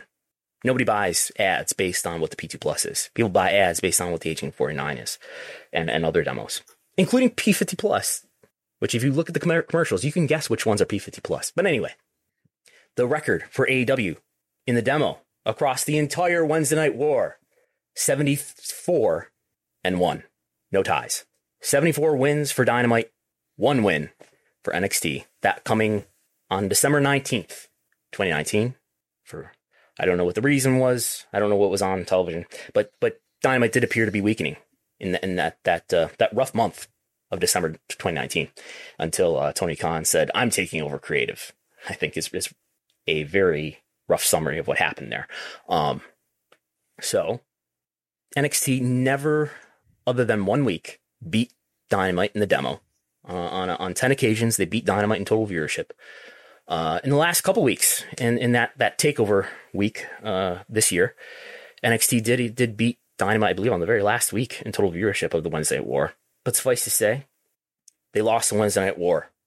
This press release on March 20th is essentially the surrender. This is the armistice treaty right here. There's a historian word for you. The armistice treaty, the armistice press release. So what happened here, in my view, is NXT was not getting that much for TV rights fees in the first 2 years of this deal. Who knows what it was? Maybe it was 0. Maybe it was $10 million a year. Maybe it was $20 million a year. I don't really believe it was much more than that. Small deal. Maybe it was ad revenue share. Who knows? The notion was that maybe they could grow these rights fees. The 2-year deal was coming to an end soon. They had to renegotiate. They renegotiated. We still didn't learn any deals about what this thing was worth, but they renewed their deal for a multi-year renewal, right? Still don't know what it's worth. Stock price didn't react at all. We had people speculating. We had stock analysts and Dave Meltzer speculating that maybe this deal / reporting / estimating that this deal was worth $50 million a year, maybe $100 million a year. It cannot be worth nearly that much. That's on the size of what WWE's biggest international deal is worth. $50 million a year is the value of the India TV rights deal for Raw and SmackDown for Sony. Something that the stock market certainly would react to. They did not move a muscle in reaction to this. Somebody asked Christina Salen on the earnings call that followed, should we think about this new NXT TV rights deal, that this has an effect on EBITDA, that is profit? She said, no, it didn't make any difference. We're thrilled with our deal with NBC Universal, but it doesn't really have any effect on profit. Meaning that this either was such a small deal to begin with that whatever change we made to it didn't really matter that much, didn't really change our overall financial picture, or it was a downgrade or whatever. This is not a big money deal. So what happened here? Yes, we all know that Triple H failed to win the Wednesday Night War, and now he's been sort of morally exiled or whatever. What really happened here, in my view, NXT was supposed to win the Wednesday Night War, subdue AEW, failed to do that, but it was also supposed to attract big money. It did not do that. The new deal had to be renegotiated. It did not do that. And Vince McMahon had to say, well, you didn't beat AEW. You didn't attract big TV rights money. You were doing this wrestling division with all your indie guys. I was tolerating it for that long because I thought maybe you could beat AEW. maybe you could draw some damn money, but you didn't do either of those. So therefore, it's time for 2.0. And I don't know, really a lot of the big stories of 2021 kind of do center around NXT. So yeah, I don't know. We've got it on the screen here, and I had to make the text pretty small because there's 79 wrestlers this year. At least maybe we missed some here. 79 wrestlers who were released from WWE in the year of 2021. I don't know that we need to list all of them. But yeah, we can go through we can go through the timeline here if you like. Yeah, I mean, I just think like the biggest, in January it was just something like Lars Sullivan. February was Big Show, Steve Cutler. March 21st was Andrade, but April was, I think, the first big one, and the most notable on those April releases was probably Chelsea Green, Mickie James, Samoa Joe. In May, we had some releases mostly from the NXT roster. June 2nd, big name releases including Aleister Black, Braun Strowman, Ruby Riott, Lana, and Buddy Murphy. Then June 25th, another mass release, a lot of talent that were part of the 205 Live show, including Anthony Green and Kurt Stallion and, Anthony was known as August Gray, Tony Nese, Arya Daivari, but Fandango and Tyler Breeze were also released in that. July 31st, which might be the biggest one of the year, probably Bray Wyatt. August 2nd, Ric Flair.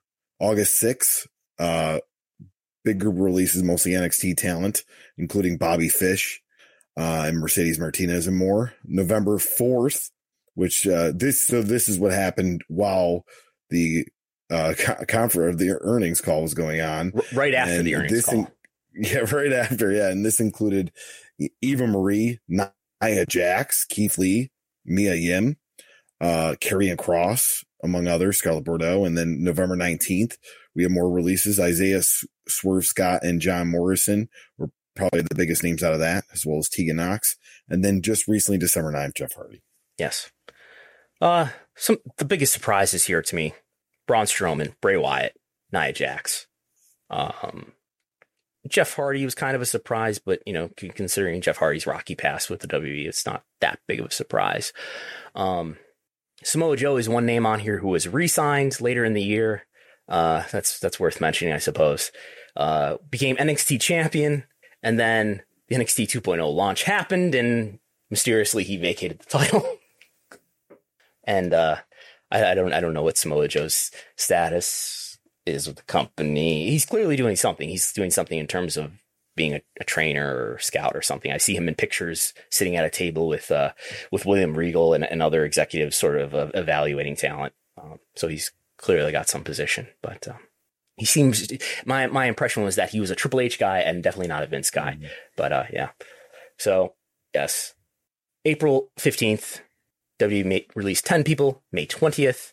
So this is all following that the announcement of that new deal with NXT, probably a zero gain deal, or at least a disappointing deal or whatever. They released 10 wrestlers. A month later, they released 6 developmental wrestlers. A few weeks later, they released six main roster wrestlers, including Braun Strowman. July 1st, according to PW Insider, Vince McMahon, along with his deputies, Nick Khan, Bruce Pritchard, John Laurinaitis, they visit the WWE Performance Center. I don't really have details about what happened there, but clearly there was something happening there. Vince apparently does not visit the WWE Performance Center regularly, so this was an exceptional situation. Anyway, moving on. Later that month, at the end of the month, they released Bray Wyatt. On August 6th, they released 12 developmental wrestlers. And then September 8th, WWE puts out a press release disclosing that Executive Vice President of Global Strategy and Development, Paul Levesque, suffered a cardiac event, appeared to have some sort of heart issue. We don't know. We've seen Paul Levesque walk in a I think it's like a TikTok video walking through the new headquarters. Mm-hmm. So he's still around, still employed, still working, but he had some sort of health issue. And then on September 14th, we had heard during an interview that Nick Khan did with Ariel Helwani right before SummerSlam that NXT was going to be relaunched, whatever that meant. And we would come to learn that on September 14th, NXT 2.0 with the performance, full sale era is now in the past, and they're taping NXT right in the Performance Center, which probably makes sense from a financial standpoint. Why pay money to be at Full Sail when you have this facility that you're maintaining anyway? Run TV right out of there, paint the walls white, everything. No more Wolfenstein NXT, no more black and gold, no more Harley Davidson look, no more Karrion Kross era. Now we are in the Nickelodeon GAC era of NXT with Braun Breaker, and that drew some decent ratings for the first 2 weeks. Ratings went up a bit, but ratings are now doing among their lowest total viewership and key demo viewership in the history of NXT on the network in recent weeks. Although granted, I'll grant you that NXT did have to go head to head with some NFL football this week, but it did similar numbers in the weeks before. They released a slew of wrestlers in November, as you already mentioned. You sort of highlighted through who they were releasing, and then on December 2nd, WWE announces an NIL program, which throughout college sports is known as the Name, Image, and Likeness Program, but in WWE, it will forever be known as Next in Line. Next in Line. I had to think for a second. Yes, Next in Line, where they've then announced their first set of signees, which we talked about last week. Before those were even announced, though, they signed Gable Steveson in a similar deal, the Olympic gold medalist. So a total revamping of not just what NXT is as a television program, but a revamping of how they recruit talent, what they value in talent. No more indie wrestlers. Although you did point out to me, WWE did just do a trial with a number of performers, talent who have wrestling experience. So my speculation that they would have no more interest in people with actual wrestling background, perhaps too strong. So maybe they will be signing some people who fit their criteria or whatever, fit their vision, who have wrestling experience, but more of a focus on people who have an athletic background, people who are under 30, maybe even under 25, more of a focus on tall people. I mean, Vince understandably doesn't want all these short people coming up to his program. I mean, it's been proven time and time again that short people don't draw money, or at least Vince doesn't like them. So, why continue to hire these people and allow them to be in prominent positions when you can have people like Braun Strowman, who basically didn't do much of anything, at least on television in NXT, and just bring him right to TV. But I think there really is something to that in terms of Vince McMahon's psychology, is that I think Braun Strowman almost Babatunde. He's with Apollo Crews. What's his name? Commander Aziz. Commander Aziz. Yeah, Aziz. Yep. Yeah, Aziz. Yeah. These people who are very tall, who Vince probably looks at and goes, God damn, he's so tall. And I can do something with this guy. And what benefits these people, I think, and perhaps way more complicated than this, somebody who knows more about this and is actually in the weeds could correct me. They're not products of Triple H's NXT.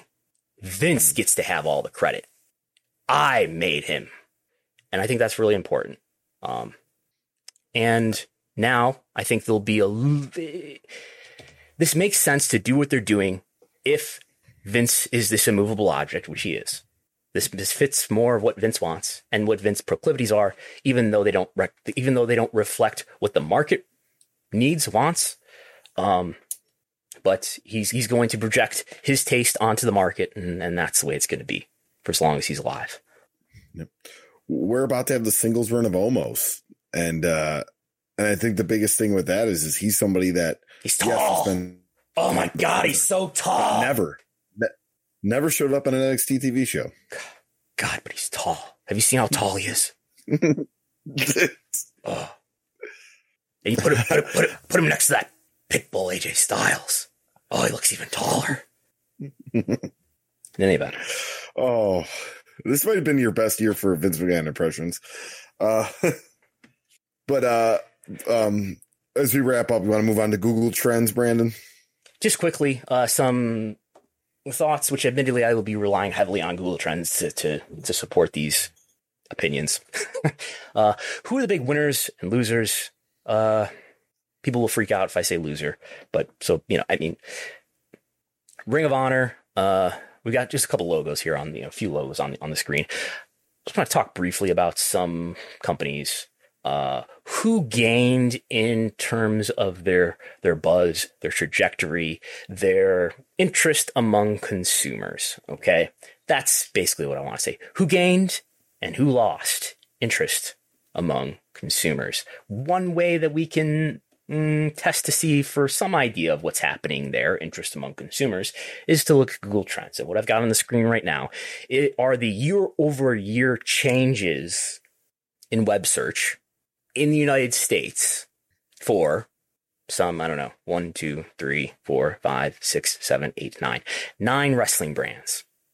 AEW, Impact, New Japan, GCW, MLW, NWA, Ring of Honor, Stardom, and WWE. So it's not worldwide. This is US, and we will look at Japan in a moment to isolate Japanese companies. But who gained in web search year over year in 2021? This is through November, looking at the year prior, because December is not finished yet. We'll look at December in a few days here when the year is over. But AEW up 31%.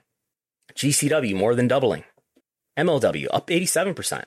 Now, granted, that's up from a year where they didn't do much in 2020, but they are up even from the year before that, it looks like.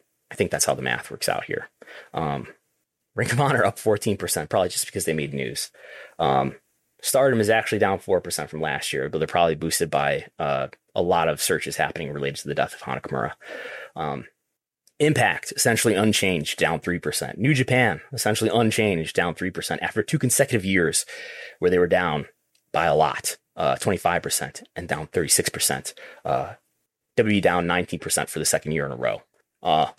These are tea leaves. I will now read them. Who gained in momentum in this year? On a very small scale relative to the others, GCW. MLW broke ground on a lot of media platforms.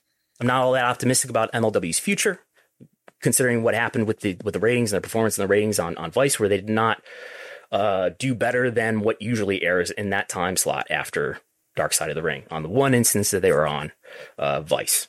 We'll see what happens in the future for them. Who else gained? That's pretty much it. Yeah, that's pretty much it. I'm reading the tea leaves here. Who lost momentum?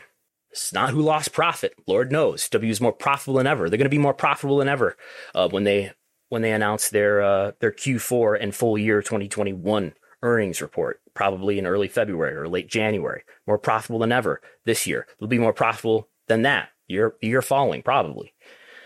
But WWE, consumer interest, WWE lost a little bit, maybe quite a bit. Ring of Honor, I think that this positive delta that we've got for Ring of Honor and Google Web Search is driven by the news of Ring of Honor's demise, and a little bit in terms of gain from the prior year because the pandemic was just almost a complete downtime for them. New Japan continues to not repair itself in terms of the ground that they lost in trying to be a global brand. So let's look at, since we're talking about New Japan, let's look at just Japan web search for New Japan, Stardom, All Japan, DDT, Dragon Gate, all one word, Dragon Gate, and Noah. Who's up here more than anybody is Stardom for the third straight year. Stardom continues to gain ground as a brand that people are searching for, doing related searches. Remember, Google Trends is I'm not just testing how much people are searching for example, Stardom, but Google Trends puts this bucket of related search terms together that in its algorithmic wisdom, it thinks are related. So Stardom continues to be a strengthening brand in my view. I don't know about finances. That's another story. But New Japan is up in Japan 5% from last year, a year in 2020 when it was down 14%. So I think my read is that New Japan is considering the pandemic happened, is pretty much flat. In the United States, it's dropped tremendously. All Japan, DDT, Dragon Gate are all down by double digits. Noah is up 11%. So Noah strengthening a bit. New Japan flat. The others down. That is All Japan, DDT, Dragon Gate down, and Stardom up. So the winners, AEW, GCW, maybe MLW, Stardom, a little bit Noah, relative to where they were in recent years. Who's lost momentum in this year? Don't at me, not in finances, but WB has lost some consumer momentum in this year. Still, yes, there's momentum still towers above everybody else. They can't even see everybody else down there. They're so big. I know. But anyway, who lost momentum? WB, Ring of Honor. In the United States, New Japan continues to not regain the momentum that it lost. Impact's flat. Impact's ratings have not been great lately. And apparently New Japan, DDT, and Dragon Gate, although I defer to the greater experts of Japanese pro wrestling on that. So there's that. All right. And we're going to move on. And I have a question for you, Brandon. Okay. We did have a super chat. Should we mention that real quick now that we're we did Tim? Yeah, I believe. If you want, yes. Tim, I'll read it. I'll read it because it denigrates you. Tim B contributes generously a $5 super chat. He says, "I'll use the super chat feature, not because Gullo said, but because I like Brandon. Merry Christmas. Merry Christmas, Tim. Thank you very much for your super chat." Merry Christmas, Tim. I will say Merry Christmas as well. But I do have a question for you, Brandon. Okay. My question is, what can the wrestling business learn from the success of Yellowstone and Succession? So what we have here. So you have not been watching Succession, I heard? No, I have friends that have. I will get to it. There's only so much time in the Gulloverse. So what can we learn from Succession? Yellowstone will surprise you to say I'm not going to go over how the characters of Succession may reflect certain characters in the pro wrestling business. That one can certainly imagine how they do, though. But you have been watching Yellowstone, Chris Gullo. Is that not correct? I just started watching a few episodes in the first season, but I started watching Yellowstone because I have interest in the prequels. So I figured I'd watch the main series. Without looking at the next slide, which I don't know if you already have looked at, which program do you think does better TV ratings? I would say Yellowstone because it would be in more homes. Okay. Why is it? Oh, yeah, that's true. True. Very true. Because HBO is a premier service. Yes. Okay. So what we have here, we're going to look. We've got the entire P1849 history, courtesy of Showbiz Daily, for the ratings for Yellowstone and for Succession. Which program do you hear more about, though? Probably Succession. Mm-hmm. I hear way more about Succession. Especially on Twitter. I didn't know what Yellowstone was until like a month ago. But anyway, 18 to 49. We're not even gonna mess with P2 Plus here. We'll just look at 18 to 49 because maybe 18 to 49 is more favorable to Succession. It would be my presumption. I haven't looked, but anyway, Yellowstone primarily airs on Paramount, which is the former Spike network, and of course Succession airs primarily on HBO. And Yellowstone, just let's say this past December 19th, did a 1.2 1.36 demo rating. What does Raw do for a reference? Like a 0.38-ish. Right. I think was their last. What does SmackDown do for a demo rating roughly lately? 0.48, right? 0.5. Some. I think this year they've done some 0.6s, 0.60. Paramount, Yellowstone, just on Paramount, did a 1.36. Let's put that in real viewers. The universe is about 1305. So 1305 times 1.36, 1.8 million viewers in the demo. Wow. How many viewers in the demo does Dynamite do, or Raw, or SmackDown? Do you know? It would be roughly what, like 400,000 ish, 500. Raw does. Raw is doing its all-time lows here, but Raw does a little over 500,000 in the demo. Yeah.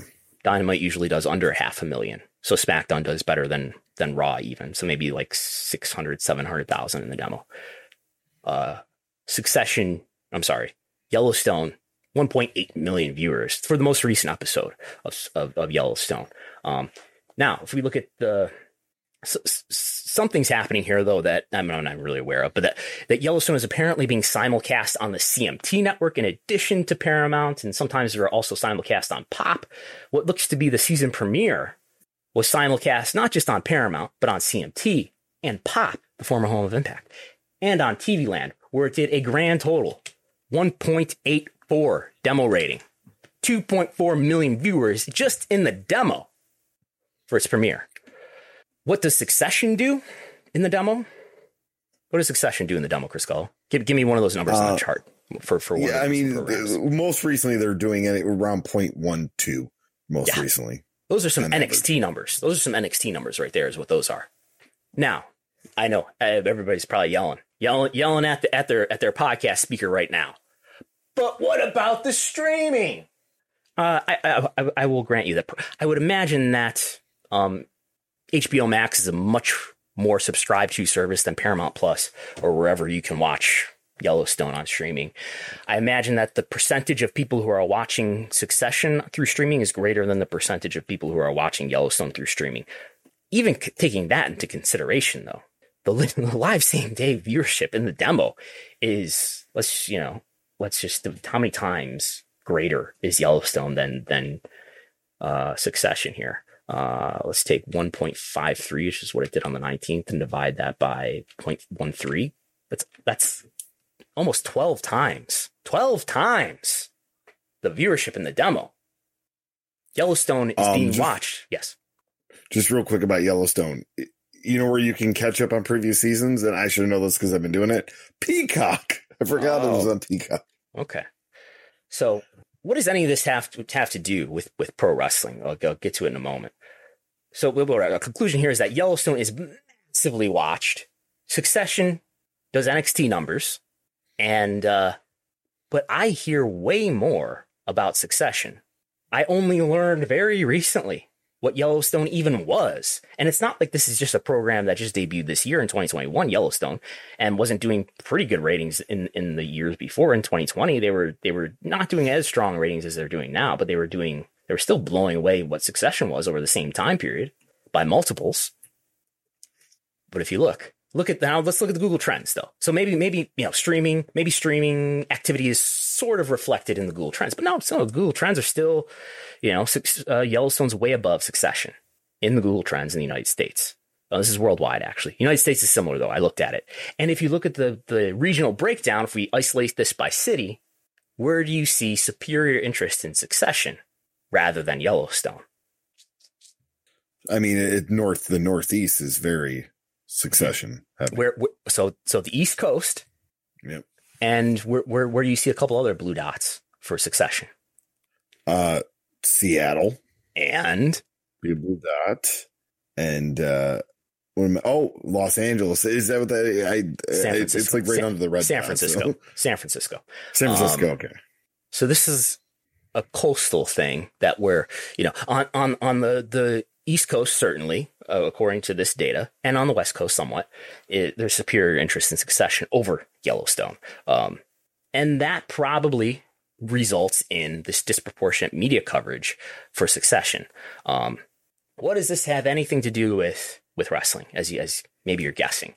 In some ways, there's an analog here for Yellowstone being kind of like WWE and Succession being kind of like AEW in terms of our media world. By media, I mean like news media and the things that we're doing here. What I see in terms of our numbers and what I think other podcasts and other wrestling media see in terms of their numbers is not that much interest in WWE, more interest in AEW. When there's a big AEW rating, what are the most watched YouTube videos of live TV ratings talk? It's when AEW edged out Raw in the demo live same day, and the other time that it edged out Raw in the demo live same day. This past live TV ratings talk was the most watched in a long time, coinciding with when AEW hit 1 million viewers for the first time since early October. So there's this segment of people who are disproportionately interested in this thing relative to the population generally. WWE still beats. I mean, it's a far more comparable margin in the key demo, AEW and NWR versus Yellowstone and Succession. WWE is not 12 times higher than Dynamite in the demo. Even if we compare SmackDown to Rampage, like perhaps WWE executives want us to. Well, maybe that's maybe 3 times. SmackDown's probably tripling Rampage in the demo. Certainly not 12 times or 10 times or anything like that. So there is a phenomenon that we see reflected in other more general entertainment media worlds in that. I mean, look at the center of the country or average people. The typical person is far more interested in Yellowstone than they are in Succession. Even though Succession will perhaps win more awards at big fancy award shows, Succession will get more pieces written about it in the New Yorker than Yellowstone will. When the Wrestling Observer Newsletter Awards come out, you know who's going to sweep them, and you know who's not. Yeah. Tony Khan probably wins Promoter of the Year again. Maybe AEW wins Promotion of the Year. You know who's going to win Worst Wrestling Program of the Year? Probably Raw or something.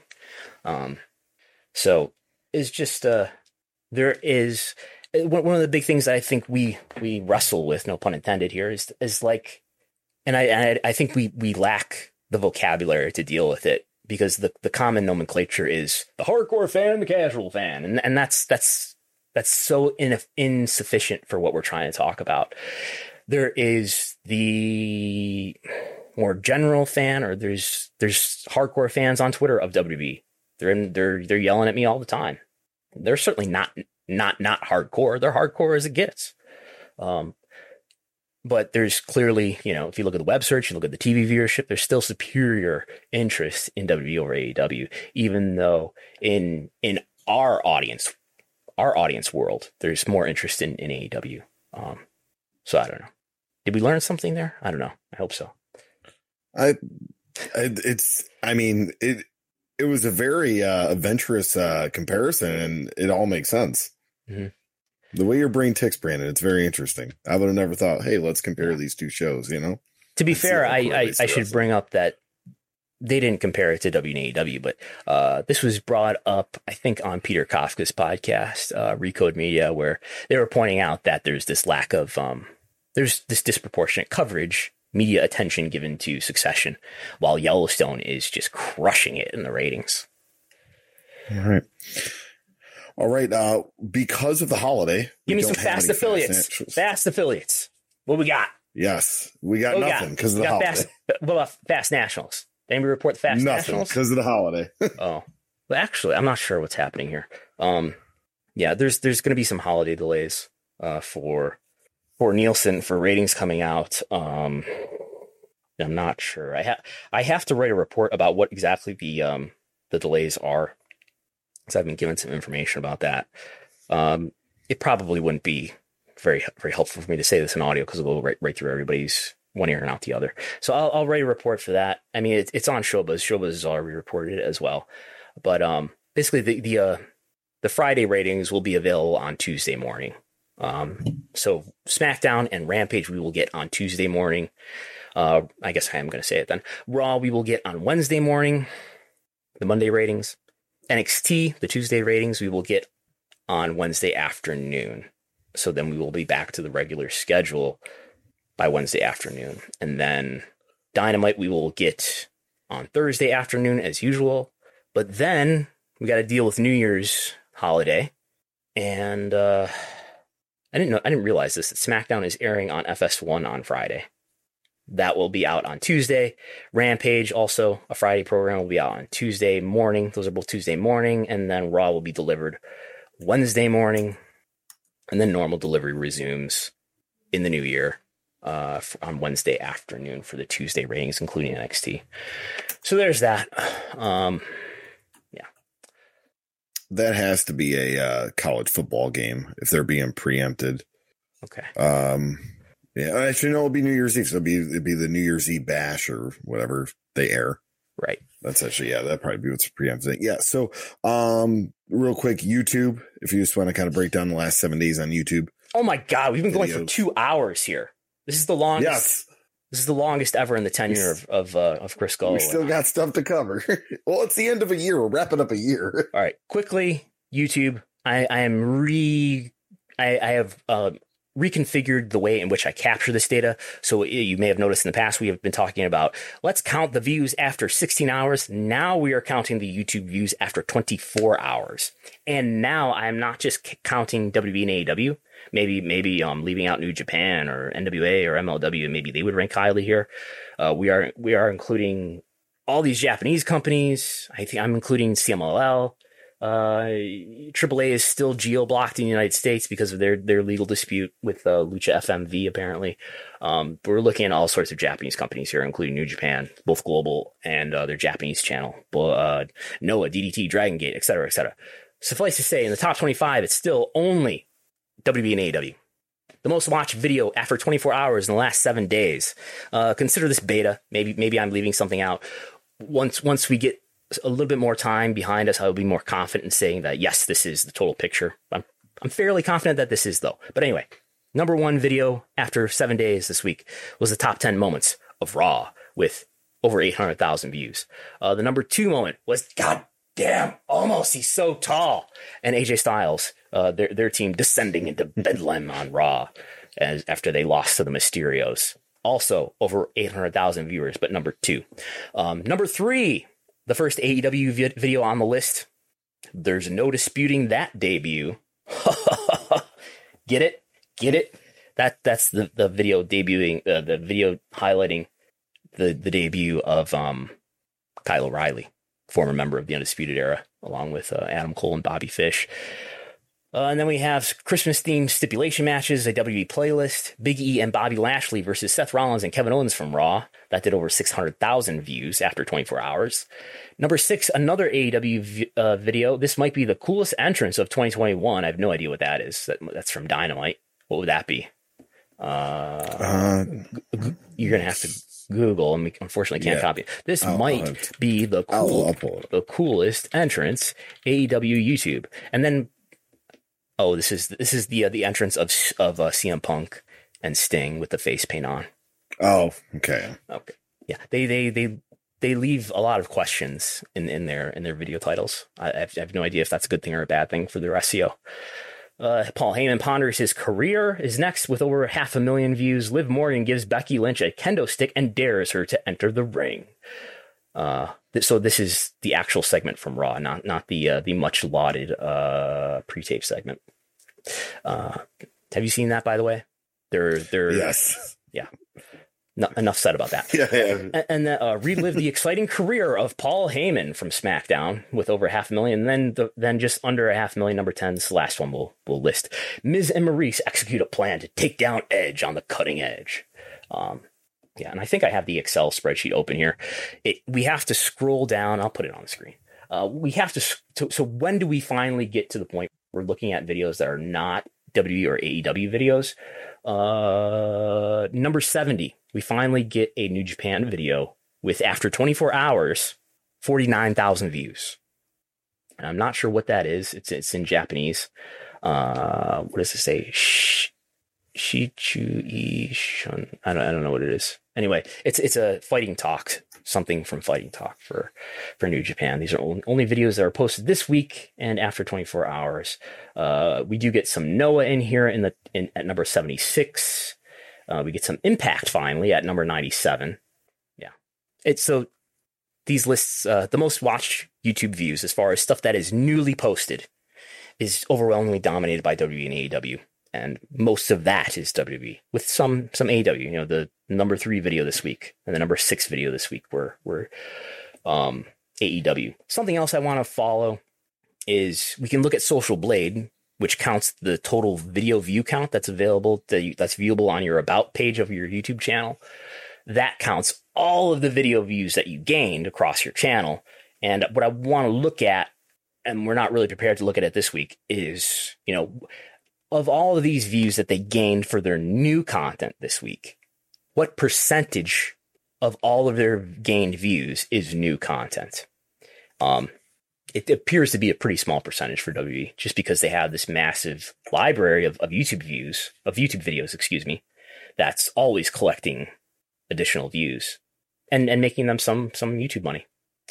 So that's something we'll look at in the future, because, you know, people want me to point out that, yes, WWE is doing multiple times more YouTube views than AEW is in any given period of time, although they are much closer when you only look at the newest content. All right. And we're going to move into our last story of the show. Yeah. And regarding Pro Wrestling Tees, and this report was from our colleague John Pollock at postwrestling.com. Pro Wrestling Tees had a security breach recently and sent out a physical letter to certain customers informing them of the breach. The letter was posted online noting that PWTs was notified on November 1st by law enforcement that a small portion of the customer's credit card numbers had been compromised. After an investigation, the company believes it was a malware virus that was the source of the breach and has been removed from its system. The letter posted was signed by PWT's owner Ryan Barkin, and that also included information on obtaining identity theft protection that they are offering.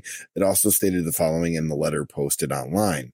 Again, at this time, there's no evidence that your information has been misused. However, we encourage you to take full advantage of this service offering. There has been criticism of the company not addressing this breach through their social channels, and there's no announcement of the breach on its Twitter account. We were informed by one person at the company that the IDX number attached or email attached to those letters are legally the only people who can talk about the security breach due to laws when it comes to cybersecurity. A search of the PWT's breach on Twitter brings a lot of results from users complaining about the handling of the breach, with additional questions given PWT's involvement with AEW merchandise and why they didn't contact people quicker electronically than with physical letters. There's also a Twitter thread with users noting amounts that appeared in their credit cards of purchases they did not make. Yes. Do you have a Pro Wrestling Tees store, Chris Gullo? I don't. I got denied a while back and I didn't try again. You got denied? Yeah, I sent out stuff and I just never hear back. Maybe because I was applying as a ring announcer. I know wrestlers pretty much get good to go. So, this was a year ago. You would like to have a store. You would have liked to have a store. Okay. Yeah. I've personally, I've never applied. We are working on some merchandise that will be released through whatever Post Wrestling uses, and they do not use Pro Wrestling Tees. I believe they're using Shopify, something like that. But anyway, just to be upfront, we don't have any interest in, financial interest in Pro Wrestling Tees. But yeah, this is, it's something that AEW is very involved in. AEW's merchandise, best I can tell, is like completely run by Pro Wrestling Tees. The shop, it's not W Shop, right? So it's Shop AEW. Shop AEW is essentially a Pro Wrestling Tees store. We're missing the Bills game right now. But anyway, Belichick, I'm being texted. Belichick it has full sleeves right now on the sideline. Oh wow. But anyway, Pro Wrestling Tees learned about this apparently in early November, did not email or otherwise electronically, digitally notify its customers, but through mail notified its customers.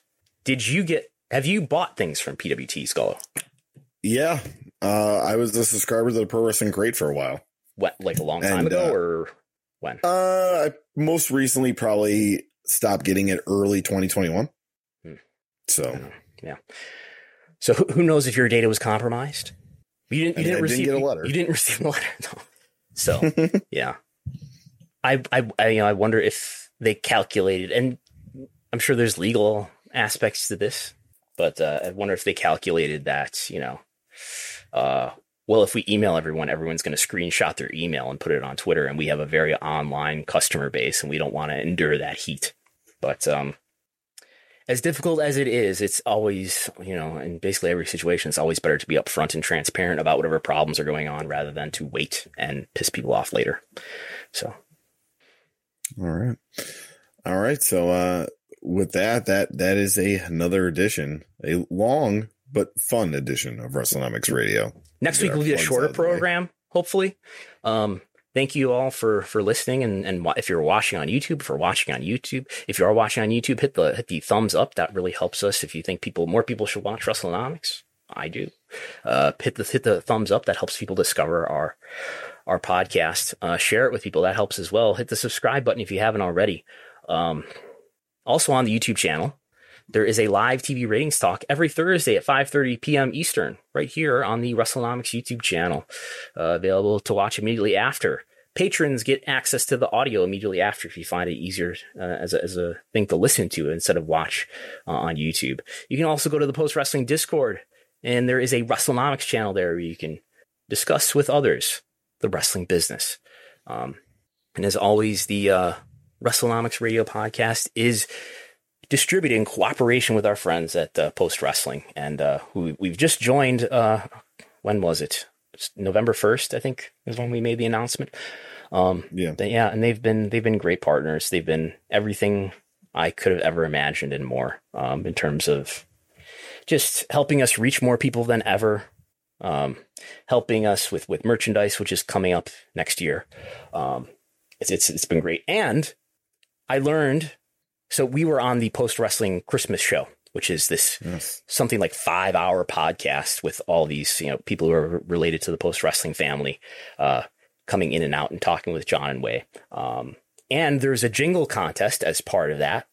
And now the long game of WrestleNomics moving to Post Wrestling can finally be revealed, is that now we've got Brad, the archivist from the Post Wrestling world, involved here. And hopefully he's counting whatever my verbal tics are, how many times I say there's that and things of that nature, in any event, and so forth, and all the other Vince McMahonisms that I have internalized. But Brad the Archivist made a WrestleNomics themed Christmas jingle, which we will play for the closing credits today. So that was wonderful. What plugs do you have, Chris Skull? This Wednesday will be the newest episode of Rediscovering the Indies. You can check it out on RTI Pod on Twitter, Rediscovering Indies, Instagram, and Facebook, for links on that. But, the Ring of Honor CZW feud, which I'll be recording this evening. So I'm going to be doing a lot of podcasting. Oh, wow. So, yeah. Okay. You can, if you're not already a subscriber, you can subscribe to WrestleNomics on Patreon at patreon.com/WrestleNomics. You get access to my TV ratings reports that come out nearly every weekday. You get access to the giant WrestleNomics spreadsheet that has over 20,000 data points, TV viewership data across various demos going all the way back to late 2014. You get other content as well. Like I mentioned, the audio only versions of the live TV ratings talk. You never know what else is going to be out there. We're reporting quarter hours. If you want to know quarter hours across all the various demos, those are usually reported by me too, at least for AEW programs and other W programs when I get them. You can follow us on Twitter at Brandon Thurston, at Chris Gullo, at RTI Pod, and at WrestleNomics. Thanks to everybody for supporting WrestleNomics in 2021. It's been I think we've grown a lot in this year. We've added Chris Gullo here.